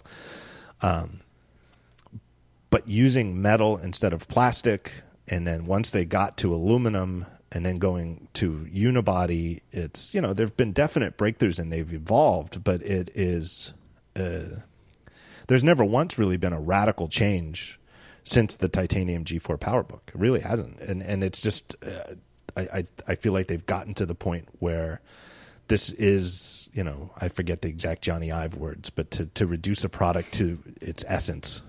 I would say, I guess the Air is kind of a radical change, but yeah, a little bit. But still, I know what you mean. I mean, it's basically the same. Well, it's like it's a screen and a keyboard, right? Right. But I feel like this round rectangle shape of the current iPhone lineup is sort of, given today's technology, this is it, and it might play with colors. I don't expect anything truly radical. And I think if you really want to get excited by, and I always think it's, for in many ways, when people complain about that, and I don't want to say the guy who asked this question is saying this, but a lot of it is wanting to get excited about what it looks like before you even turn the screen on. Like does it excite you just as an object in your hand? And I get it. I mean, it would be nice if something, if it was so different and new and clearly better that you were excited before you even saw what it looked like with the screen on. That would be that would be good, but I just don't see how that can happen, every 2 years. Yeah. Yeah. It's just natural for a maturing device. We basically evolved it, or they've basically evolved it to... we can take credit. You and I can take some credit. Based on our demand, into something that is really just... It's a screen. I mean, it's just a screen with a backing. Yeah. Well, and I think there's not much else you can do at that point. Well, and the other thing, that they did with the iPhone X is I feel like it was an instance of measure twice, cut once of, okay, we're going to make the single biggest change they've ever made to the iPhone from a how does it work perspective. I mean, the only other thing I could think of would be going to Retina screens, but that's sort of very much by definition how it looks. But the big change is getting rid of the home button. Mm-hmm. And because the home button was central to the whole paradigm of how you used it. It was, how you woke it up. It was, launch an app. How do you get out? Hit the home button. And getting rid of the home button was truly a rethinking at the most fundamental level of the experience of how you use it. And I feel like they really took their time to get it right and decided, is this actually a better overall experience than having a home button at the bottom of the screen? And I feel like now that they've done that, I feel like it has panned out. I still feel, and I wrote this on Daring Fireball a while back, I still feel that maybe some of the perceived, not even perceived, the actual sort of slowness in iPhone sales in the last 2 years, I think to some degree can be attributed to people who are reluctant to get rid of a home button based iPhone because it's too new and different, and they're the sort of people they're just regular people and they're used to it and they know that it works, and they know that Touch ID works and Face ID sounds like something that maybe wouldn't work, sounds too good to be true. But maybe you think it's creepy or right. It'll happen over time, and I'm personally 100% convinced that it's a better paradigm for using the phone. But now that they've done it, I really feel like it's even less likely that the basic shape or look of the phone is going to change. Yeah. The only thing I can think of is, and I would, as someone who owns an iPhone SE, I would actually like to see this as something that's more informed by the form factor, or just the edges of the iPad Pro. Yeah. I would kind of like that because I too. love the feel of that. Yeah, I would kind of like flat sides again. Yeah. I would also like to see them add a smaller model. I don't know how much smaller, but I would like to see. Yeah. I think the iPhone 10 and 10s size is too big to be the smallest iPhone. But by all accounts, this year's phones are the same sizes as last year's. There is no smaller iPhone coming in September, supposedly. I don't know. I would like to see them do that. Lou Piper asks, what product currently in Apple's lineup do you believe will be the most influential in shaping the tech industry as a whole over the next 10 years? Looking back, it seems like the iPhone was the answer for the last 10 years. I would say it's undisputably for the iPhone for the last 10 years. The iPhone is truly the most world-changing computer product ever made by any company. And I can't even see how somebody could argue with it. Almost every single person I know carries either an iPhone or a very iPhone-like Android device.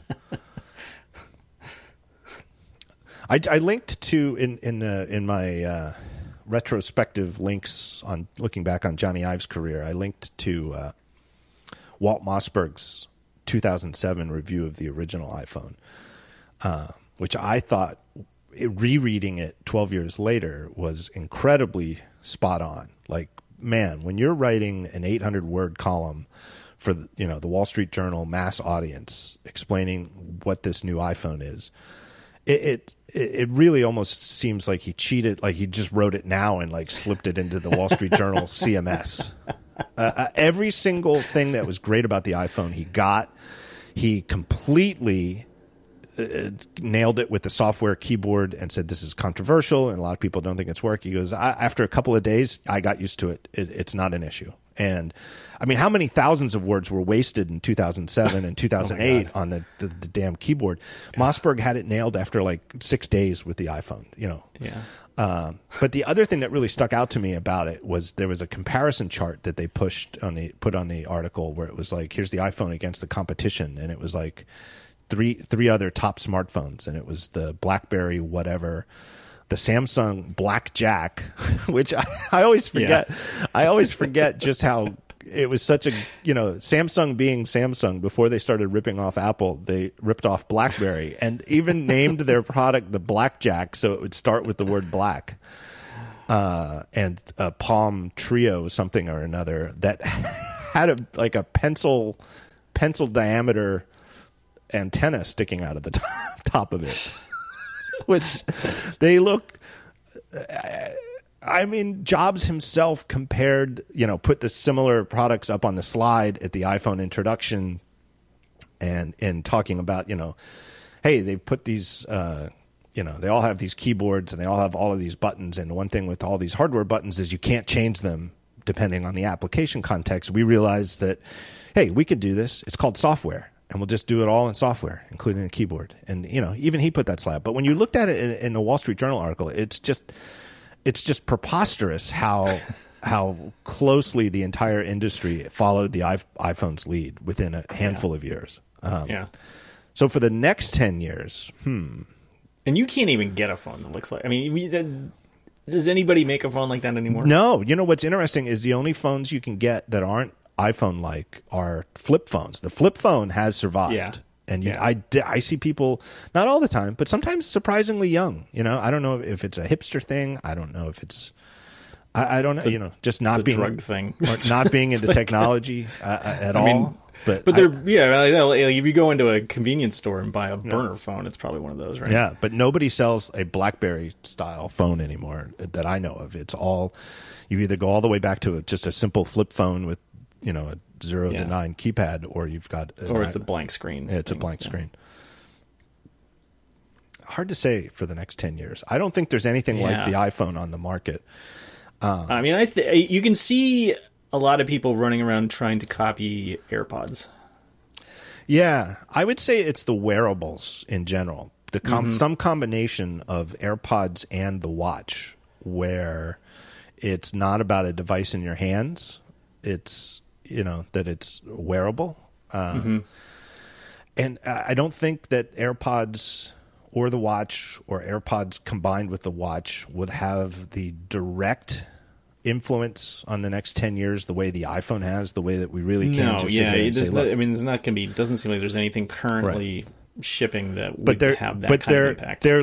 They're leading the way of making tiny little gadgets that are actually Unix computers and doing things that you could only do with a full-fledged iOS computer running in them. That I think 10 years from now we'll look back and say that the watch and the AirPods were the start of this. The fact that we have like six different computers on us at all times, in front of our eyes, in our ears, on our wrists, et cetera, et cetera. So I would go with the wearables. Yeah. I find it funny, too, that the wearables get dismissed as a business. In the Johnny Ive... Johnny Ive is leaving Apple trail of news stories. I think it was Trip Mickle's piece for the Wall Street Journal. That was the one that Tim Cook objected to publicly with an email like... Did you see this? I didn't really link to it on Daring Fireball because it seemed hard to get into without doing the full paragraph by paragraph takedown, and so I punted on it. But I thought it was fascinating. Like the Wall Street Journal ran a story by Trip Mickle, more or less pushing the line that Johnny Ive has been checked out of Apple for years now. And then at some point was like, they haven't had a hit since the iPad.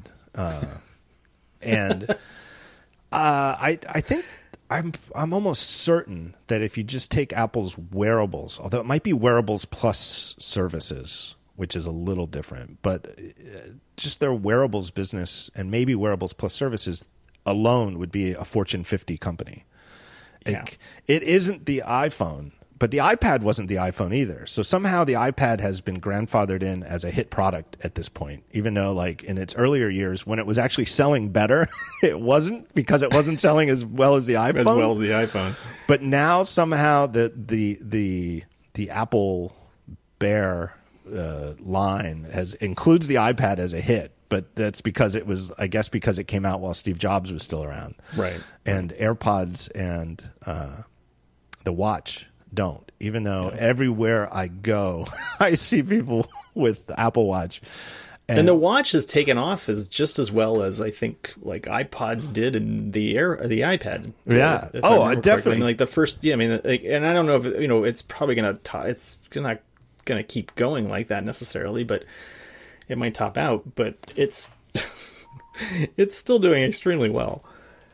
I think it was Horace Deju who made the case. He noted that. He made the case that the Apple Watch is now bigger than the iPod ever was, even at peak iPod. And I think it has much better legs. I think the watch is here to stay. I mean, I think it might, and again, naturally so, just like we were talking about with the iPhone, it might turn into something that people don't upgrade as frequently and as well they should expect. I think when you buy a $350 watch, you should expect to get more than 2 years out of it. And I realize it's not just a watch. It is different. It's more a thing on your wrist that can function as a watch. But,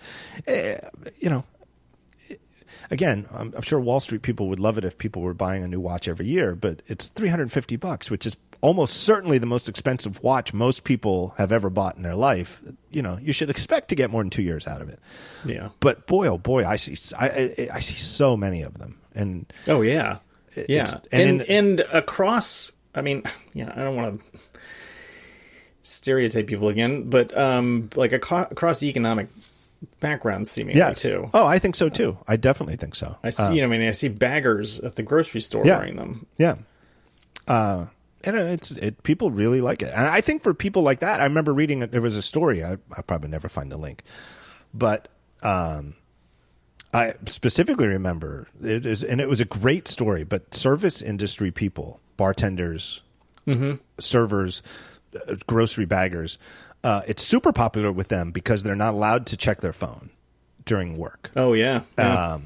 And so they can wear the watch and still get notifications and still, see what people are texting them and maybe do a quick tap thing to send a quick response or something like that. Yeah. So if anything, I would actually say, in terms of like the demographics, it is definitely not like an elite purchase or something like that. It's really democratic. People really love it. Mm-hmm. And I've seen people complain about AirPods the same way that it's they're so expensive that nobody only the rich can afford them, and it's like I see mail carriers with them. I see everybody with them. I was out for a walk the other day when the heat broke, and I actually was like, I got to get out of this house and go somewhere. I should have actually kept track, but I was just doing it like a rough estimate. But I am convinced. I don't think it was biased. I didn't do like an exact tally, but I saw more people with AirPods than I saw with corded white headphones. Mm-hmm. And, of course, maybe, and people who are cynical can argue, well, of course, because they took out the headphone port. And if they hadn't removed the headphone port to convince people to buy AirPods, it wouldn't be that way. But I suppose. I don't know. I cannot believe how many years of my life I spent tangled up with the cable between my... God, I'm way happier with AirPods. So much happier. And I listen to so much more. I listen to... I'll just, even on a 5-minute errand, I'll go and listen to 5 minutes of a podcast, let me get 5 more minutes in. Whereas, in the corded era, I just couldn't be bothered. I was like, I can't even talk to my wife anymore. She's got them in all the time. Same here. It's actually really improved my marriage. Simply on the grounds that a lot of what I say annoys my wife. And I'm not saying that it's better because we don't communicate. It's just that a lot of the stupid stuff I say, she doesn't hear anymore. And I don't get it. And then when we do talk, we almost always talk about podcasts. All right, let me take one more break here. Thank our third and final sponsor of this very special summer episode of the talk show, Eero, E-E-R-O. Look, the single router model just doesn't work for our increasingly high bandwidth world. It's simple physics. Like light waves, Wi-Fi waves don't go through walls well. Imagine asking a light bulb in your living room to light your master bedroom. Wouldn't work. Maybe that's not a perfect analogy, but it's close. And the other thing is, more and more, what we want to do throughout our house is streaming high-def video. It's not just about getting your text message or being able to send an email. If you want to watch high-def video from Netflix or iTunes, whatever it is, you need good bandwidth. And we want to do it everywhere in the house. I take my iPad with me everywhere during the day when I'm reading and watching stuff. I want to be able to watch the Yankees in high def anywhere I go. I want to do it on my deck. Something like Eero, a distributed system with multiple devices that create a mesh network, is the way to do it. And it's especially easy to do. You just get them, you plug them in, you set the one up, you connect it to your cable modem, you just plug the other ones into the wall. You use the Eero app, and boom, they're all together, they're all talking, and they saturate your whole home, top to bottom, left to right, with one distributed network. It's really great. I use it here. You're listening to me talk to John Moltz right over an Eero network. You can really install an entertainment-grade Wi-Fi system in your home in just a few minutes. You just download the app, and they got an iOS version, which I'm guessing 99.98% of you would use. They have an Android version, too, and it'll walk you through each step of the process. Quick, easy, painless. They also offer absolutely incredible customer service. You can call and get a hold of a Wi-Fi expert within 30 seconds. So if you have any worries, whether you've got it and you're trying to set it up, or you're curious, you want some help trying to pick how many eRoad devices you want for your house based on the size of your house or the layout of your house, you can call them up, 30 seconds. They'll walk you through everything, and they'll tell you exactly how many eRoads are right for your home. Just call. It's a great product. I really love it. It never goes out. It is super reliable. You never have to think about it again. They've got a special deal for you, listener of the talk show. Go to eero.com, EERO.com/TheTalkShow. And at checkout, enter that same code, TheTalkShow, and you can get an eero base unit and 2 beacons and 1 year of their eero Plus service with special code, TheTalkShow. That's a great package, by the way. The base station would be the thing you plug into your router. The beacons are the little nightlight type things. Put them around your house. That's a great package. That's probably all you need, depending on the size of your house. If you need an extra beacon, you can just tack that on. But anyway, special deal. $100 off with 1 year of eero Plus. Go to eero.com/TheTalkShow. Oh, what else? Anything else that's on this list of questions? I wanted to check my biases, so I looked up the average salary for mail carriers, and it's $46,000 a year. There you go.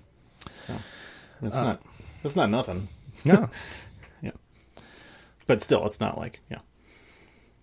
Will we ever see, here's one from Dan Studnicki. Will we ever see iMessage and FaceTime go cross-platform? I would say maybe. I would say more likely for iMessage than FaceTime. Although I don't know why I would feel that way. I definitely, I know for wasn't FaceTime was the one that he said was going to be open source, but Jobs just pulled that out of his ass. I've said this before. I know for a fact. I know someone who was on the FaceTime team, and they learned of it going open source when he said it in the keynote, and they were like, "Wait, what?" And then they're like looking at the source code. Well, we can't. And they're like looking at the source code. Like, well, we can't. We can't open source X, Y, and Z. You know. And right. It's no surprise that it never actually went open source. And then there was a lawsuit from some troll that had a goofy patent that never should have been granted. That made it even worse. Even without that, though, I don't know that it ever would have happened. I do know. I heard years ago there was a rumor a couple years ago. It was on the Mac Daily News website. Which, when I linked to it, I wrote, you know that site I'm talking about, right? Yeah. Mm-hmm. And I wrote, because, I like to give credit to writers. I like to say, I don't just say the New York Times reports, here's the block quote. I'll say, Jane Smith reporting for the New York Times, Right. I like to give credit. I think bylines matter. But Mac Daily News has been around forever. I think it's been around a lot longer than Daring Fireball. But whoever it is who runs it has always been anonymous. And so I wrote from whoever the hell it is who writes Mac Daily News. But he apparently had a tipster like 2 or 3 years ago say that Apple was going to, right before WWDC, was going to announce iMessage for Android. Obviously, that was incorrect. It didn't pan out. But I don't find it incredible. I find, and I happen to know that they at least circulated designs within the company of what iMessage for Android would look like, with the various designs sort of going on a scale of 1 to 10 of being the most natively Android-y to the most, at the other end, the most direct copy of the iMessage app, even if it's not idiomatic Android UI. I know that they circulated that, but whether that means that they were actually close to considering it, or it's just like, this is just a sane thing to do in case the powers that be decide to do it. I don't know how close they ever got to actually doing it. The counter argument would be that the cynical argument would be that Apple sees iMessage as platform lock-in. And I actually think, I don't even think you have to be a cynic. There is definitely a lock-in angle to this that, and if you switch from iPhone to Android, it's not just the superficial green versus blue bubbles thing, although that is a factor for some people. But, group chats don't work as well when everybody's not on iMessage. You don't get end-to-end encryption, which is a very strong privacy thing. I mean,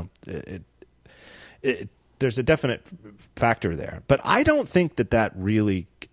I think that if Apple, in the hypothetical world where Apple does release iMessage for Android, I don't think it's going to adversely affect iPhone sales. I really don't. I don't think that there's going to be any, even a measurable... Not in any measurable way. Yeah, I really think that maybe in like our sphere of tech writers, there might be some people who do the... write for a site like The Verge, say that it isn't really an Apple-focused site, but sort of treats Apple as one of several technology companies, where there might be some people who maybe have been holding on to an iPhone as their primary phone and switch to a Google Pixel or something once there's iMessage for Android. But I think that the number of people who that qualifies as that is 0.1% rounding error overall. Mm-hmm. I really don't think it would. And I think that there's an argument for Apple doing it on the lines of like Apple Pay and Apple Card and sending payments and stuff like that, where they don't really monetize iMessage. There's certainly no advertising, thank God, in iMessage. But it's not entirely a loss leader at this point, because they do make some money whenever people do send money to each other using Apple Pay over iMessage.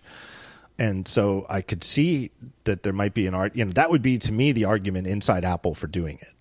Mm-hmm. Is that the amount of money they can make by skimming 0.1% off these credit card and debit card transactions of Apple Pay would more than compensate for the handful of people who might be tempted to switch to Android, if only because of iMessage. Yeah.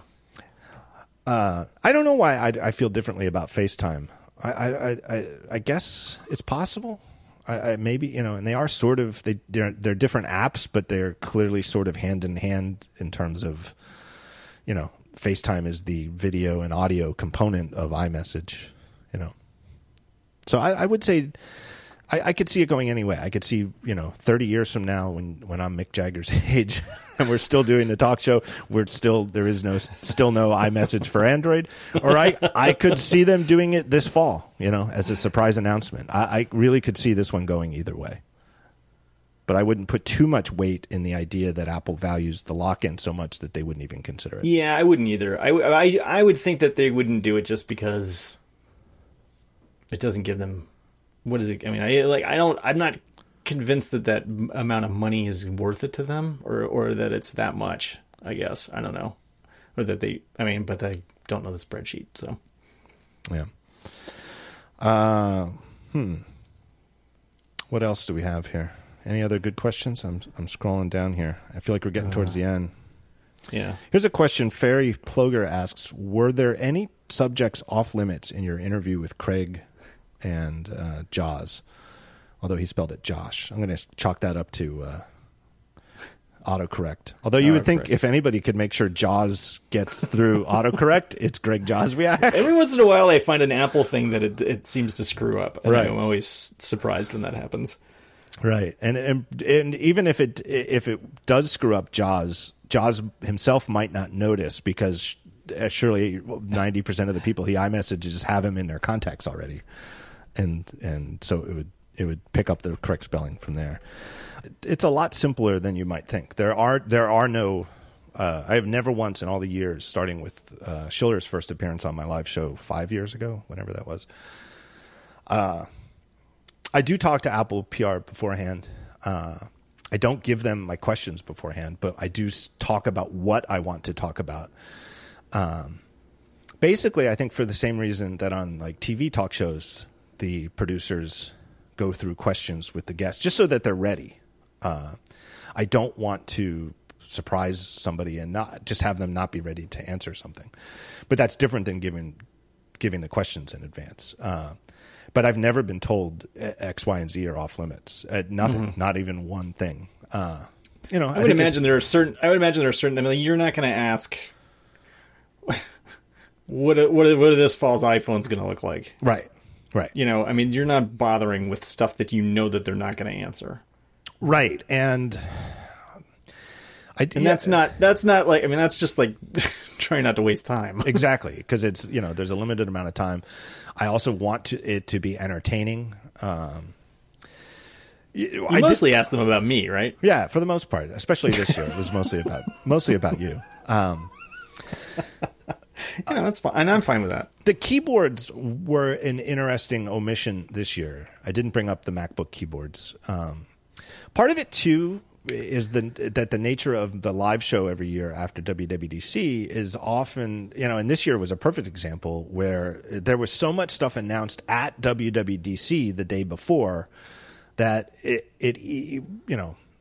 officially the show is supposed to be an hour long. I think this year's was like 90 minutes. So going half an hour over the allotted time, we still only covered some of the stuff that was announced the day before WWDC. And what were they going to say about the keyboards? That's the thing. And, they would repeat. I know what they would do. They would repeat the talking points from the 2 weeks before WWDC when they announced the third gen keyboards and the new quote material, and say that this, the vast majority, this only affects a small number of Mac users. I wouldn't say that would be a waste of time. It was something I considered bringing up, and might have if there had been less WWDC news, but nobody said to me before the show, don't talk about the keyboards. Never came up.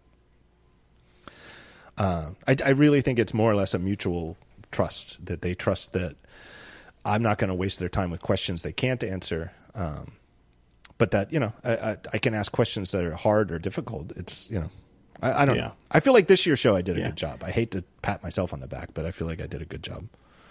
And it's because you have them then, right? You're more inclined to talk about the stuff that just happened, right? Yeah.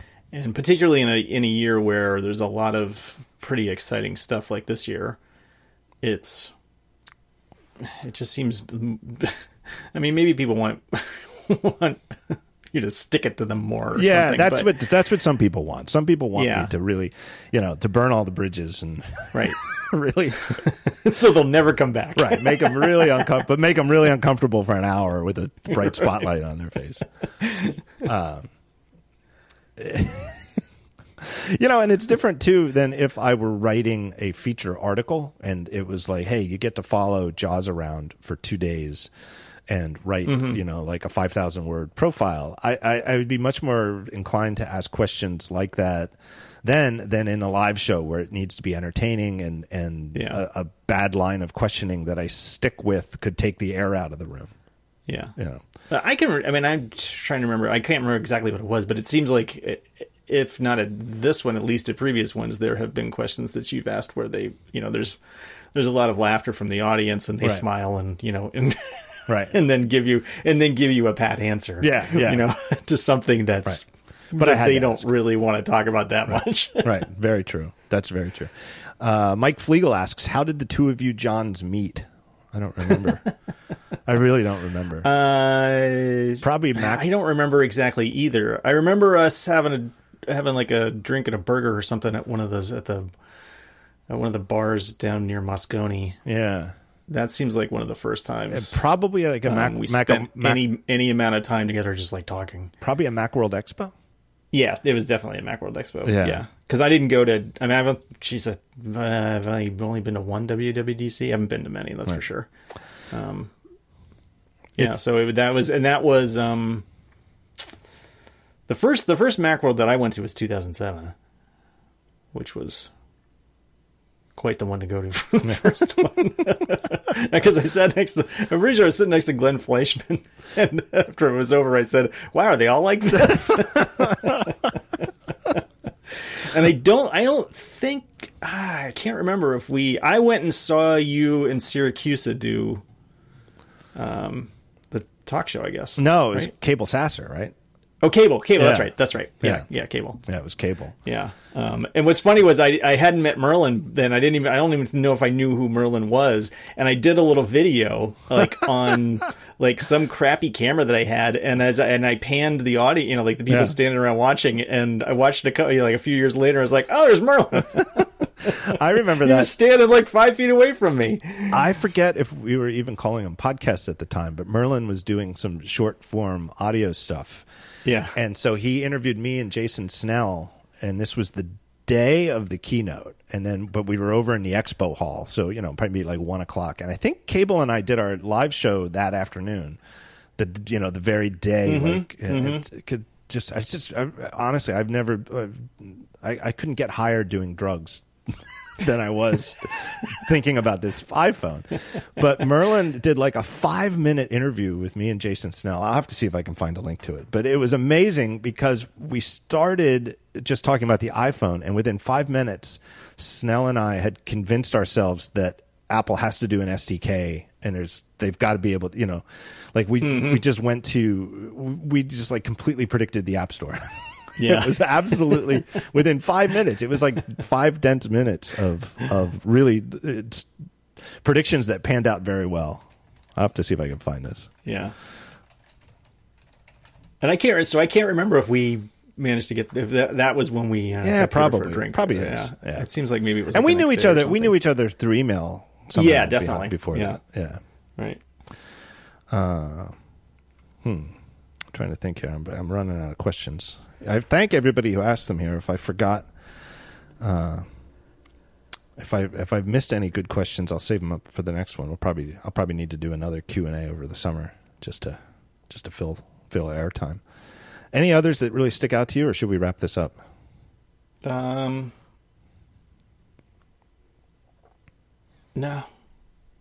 Yeah. All right. Well, thanks to everybody. Oh, they're all wonderful questions. I want to thank everybody for. Here's a good one, just as a recommendation. Have you seen the movie, the General Magic movie? Groot's. Oh no, I haven't seen that yet. I don't think it's out. I think the reason most people haven't seen it is I don't think it's out on home video. Yet. I actually saw it at a screening here in Philadelphia, and it's well worth watching if you're a fan of what you think the General Magic movie might be like. It's I don't, you know what I mean? Like, if you're a nerd who likes 90s nostalgia, right. It's really great. I don't think my wife would have enjoyed it at all. Is what I'm trying to say. Like, right. It was really interesting. I don't think that the General Magic product was, I think the movie sort of oversells how far ahead of the time it was. I think they were on the right track, but I think they lost fair and square to the Palm Pilot. And I've always thought the same thing about the Newton as well. As much as I love the Newton, and there were parts of it that were brilliant and way better than what Palm had, and there were parts of the General Magic system that were better than what the Newton and Palm had. I think the one thing Palm got right in hindsight that people seem to overlook is that the thing could fit in your pocket. And it sounds stupid, but the Newton was too big to fit in a pocket, and so were the General Magic devices. And duh. Right? I mean, even the name makes sense now. Even the name Palm was, kept them focused. Like, where does this device go when you use it? It fits in the palm of your hand. It's, and I never owned a General Magic device. I think their user interface was a little too cutesy, real world, where they actually took the quote desktop metaphor of the Mac and went like, it's not quite skeuomorphism in the sense of textures because it was still a black and white screen, but they literally had like a 3-dimensional desk, and the desk it looked like a video game more. It was in 3 dimensions, and there's a desk and there's a telephone on the desk, and you would tap the telephone on the desk to like open up the phone app, and yeah, that was a pretty common sort of, because that was like Microsoft Bob, right? Yeah. And and the General Magic one, having been largely designed by former Mac team employees at Apple, was obviously way more tastefully done than the Microsoft Bob interface. Sure. But just the idea that, in order for people to understand it, it has to look like things that they know. Yeah, like you're literally playing a video game of being in an office. But like it's not like Leisure Suit Larry where funny things happen. Yeah, right. It was literally you're just calling your dentist to make an appointment. And you're opening an actual book to find the dentist number and stuff like that. Oh, here's one. We can't finish without Gus Mueller's question. Moltz's prediction of Apple-made sex bots has yet to come to fruition. What's up with that? Is the project still going on? And what's the code name for it? I can't. I'm not allowed to say. Talk about predictions. Due to some legal troubles. I am pretty proud that I'm not sure if I'm the first person, but I feel like I'm probably up there to say the word sex bots on NPR. Because I got interviewed. Somebody from NPR interviewed me after one of those. I don't know if it was that one where we met or if it was the one after that. I think it was the one after. I think it was the 2008 Macworld called me to interview me about what I said. And she called me back later and she said, "Did you say sex bots?" You're like, yeah, robots you can have sex with. Yeah. Okay, thanks. Just wanted to fact check. Right. Because you don't want to screw somebody on that. My editor wanted me to call back. Yeah, you don't want to attribute that quote to somebody and have it turn out it wasn't what they actually said. Make sure I know what you're talking about here. Right. Although it would make for one of those really funny like corrections of the year. Yeah. An earlier version of this article. See, I always just thought that, if anybody is going to make a robot that you're actually going to want to have sex with, it should be Apple, because nobody else is going to do it well enough. No, nobody else. Can you trust anybody else to keep your interactions private? Also privacy. It all stays on device. Oh, God. John Moltz, it's a pleasure having you on, as always. Hope you have a good rest of your summer. People can. Me too. Our mutual. I gotta get back outside. Our mutual pal Dan Morin just got married. You were there a lot of our friends. So congratulations to Dan if you're listening. And you've got how many podcasts do you have with Dan Morin?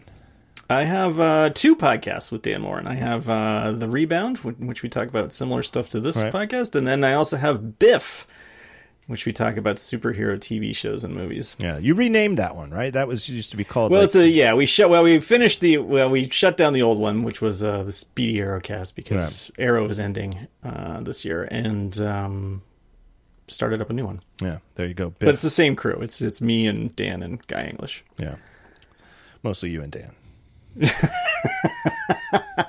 Last week, yeah. And everybody depends on how many drinks guys had. My thanks to you. My thanks to our sponsors. Let me see if I could do them off the top of my head. We had Eero and ExpressVPN and Jamf Now. 3 great sponsors. My thanks to them. Have a great rest of your summer, John. Okay, you too.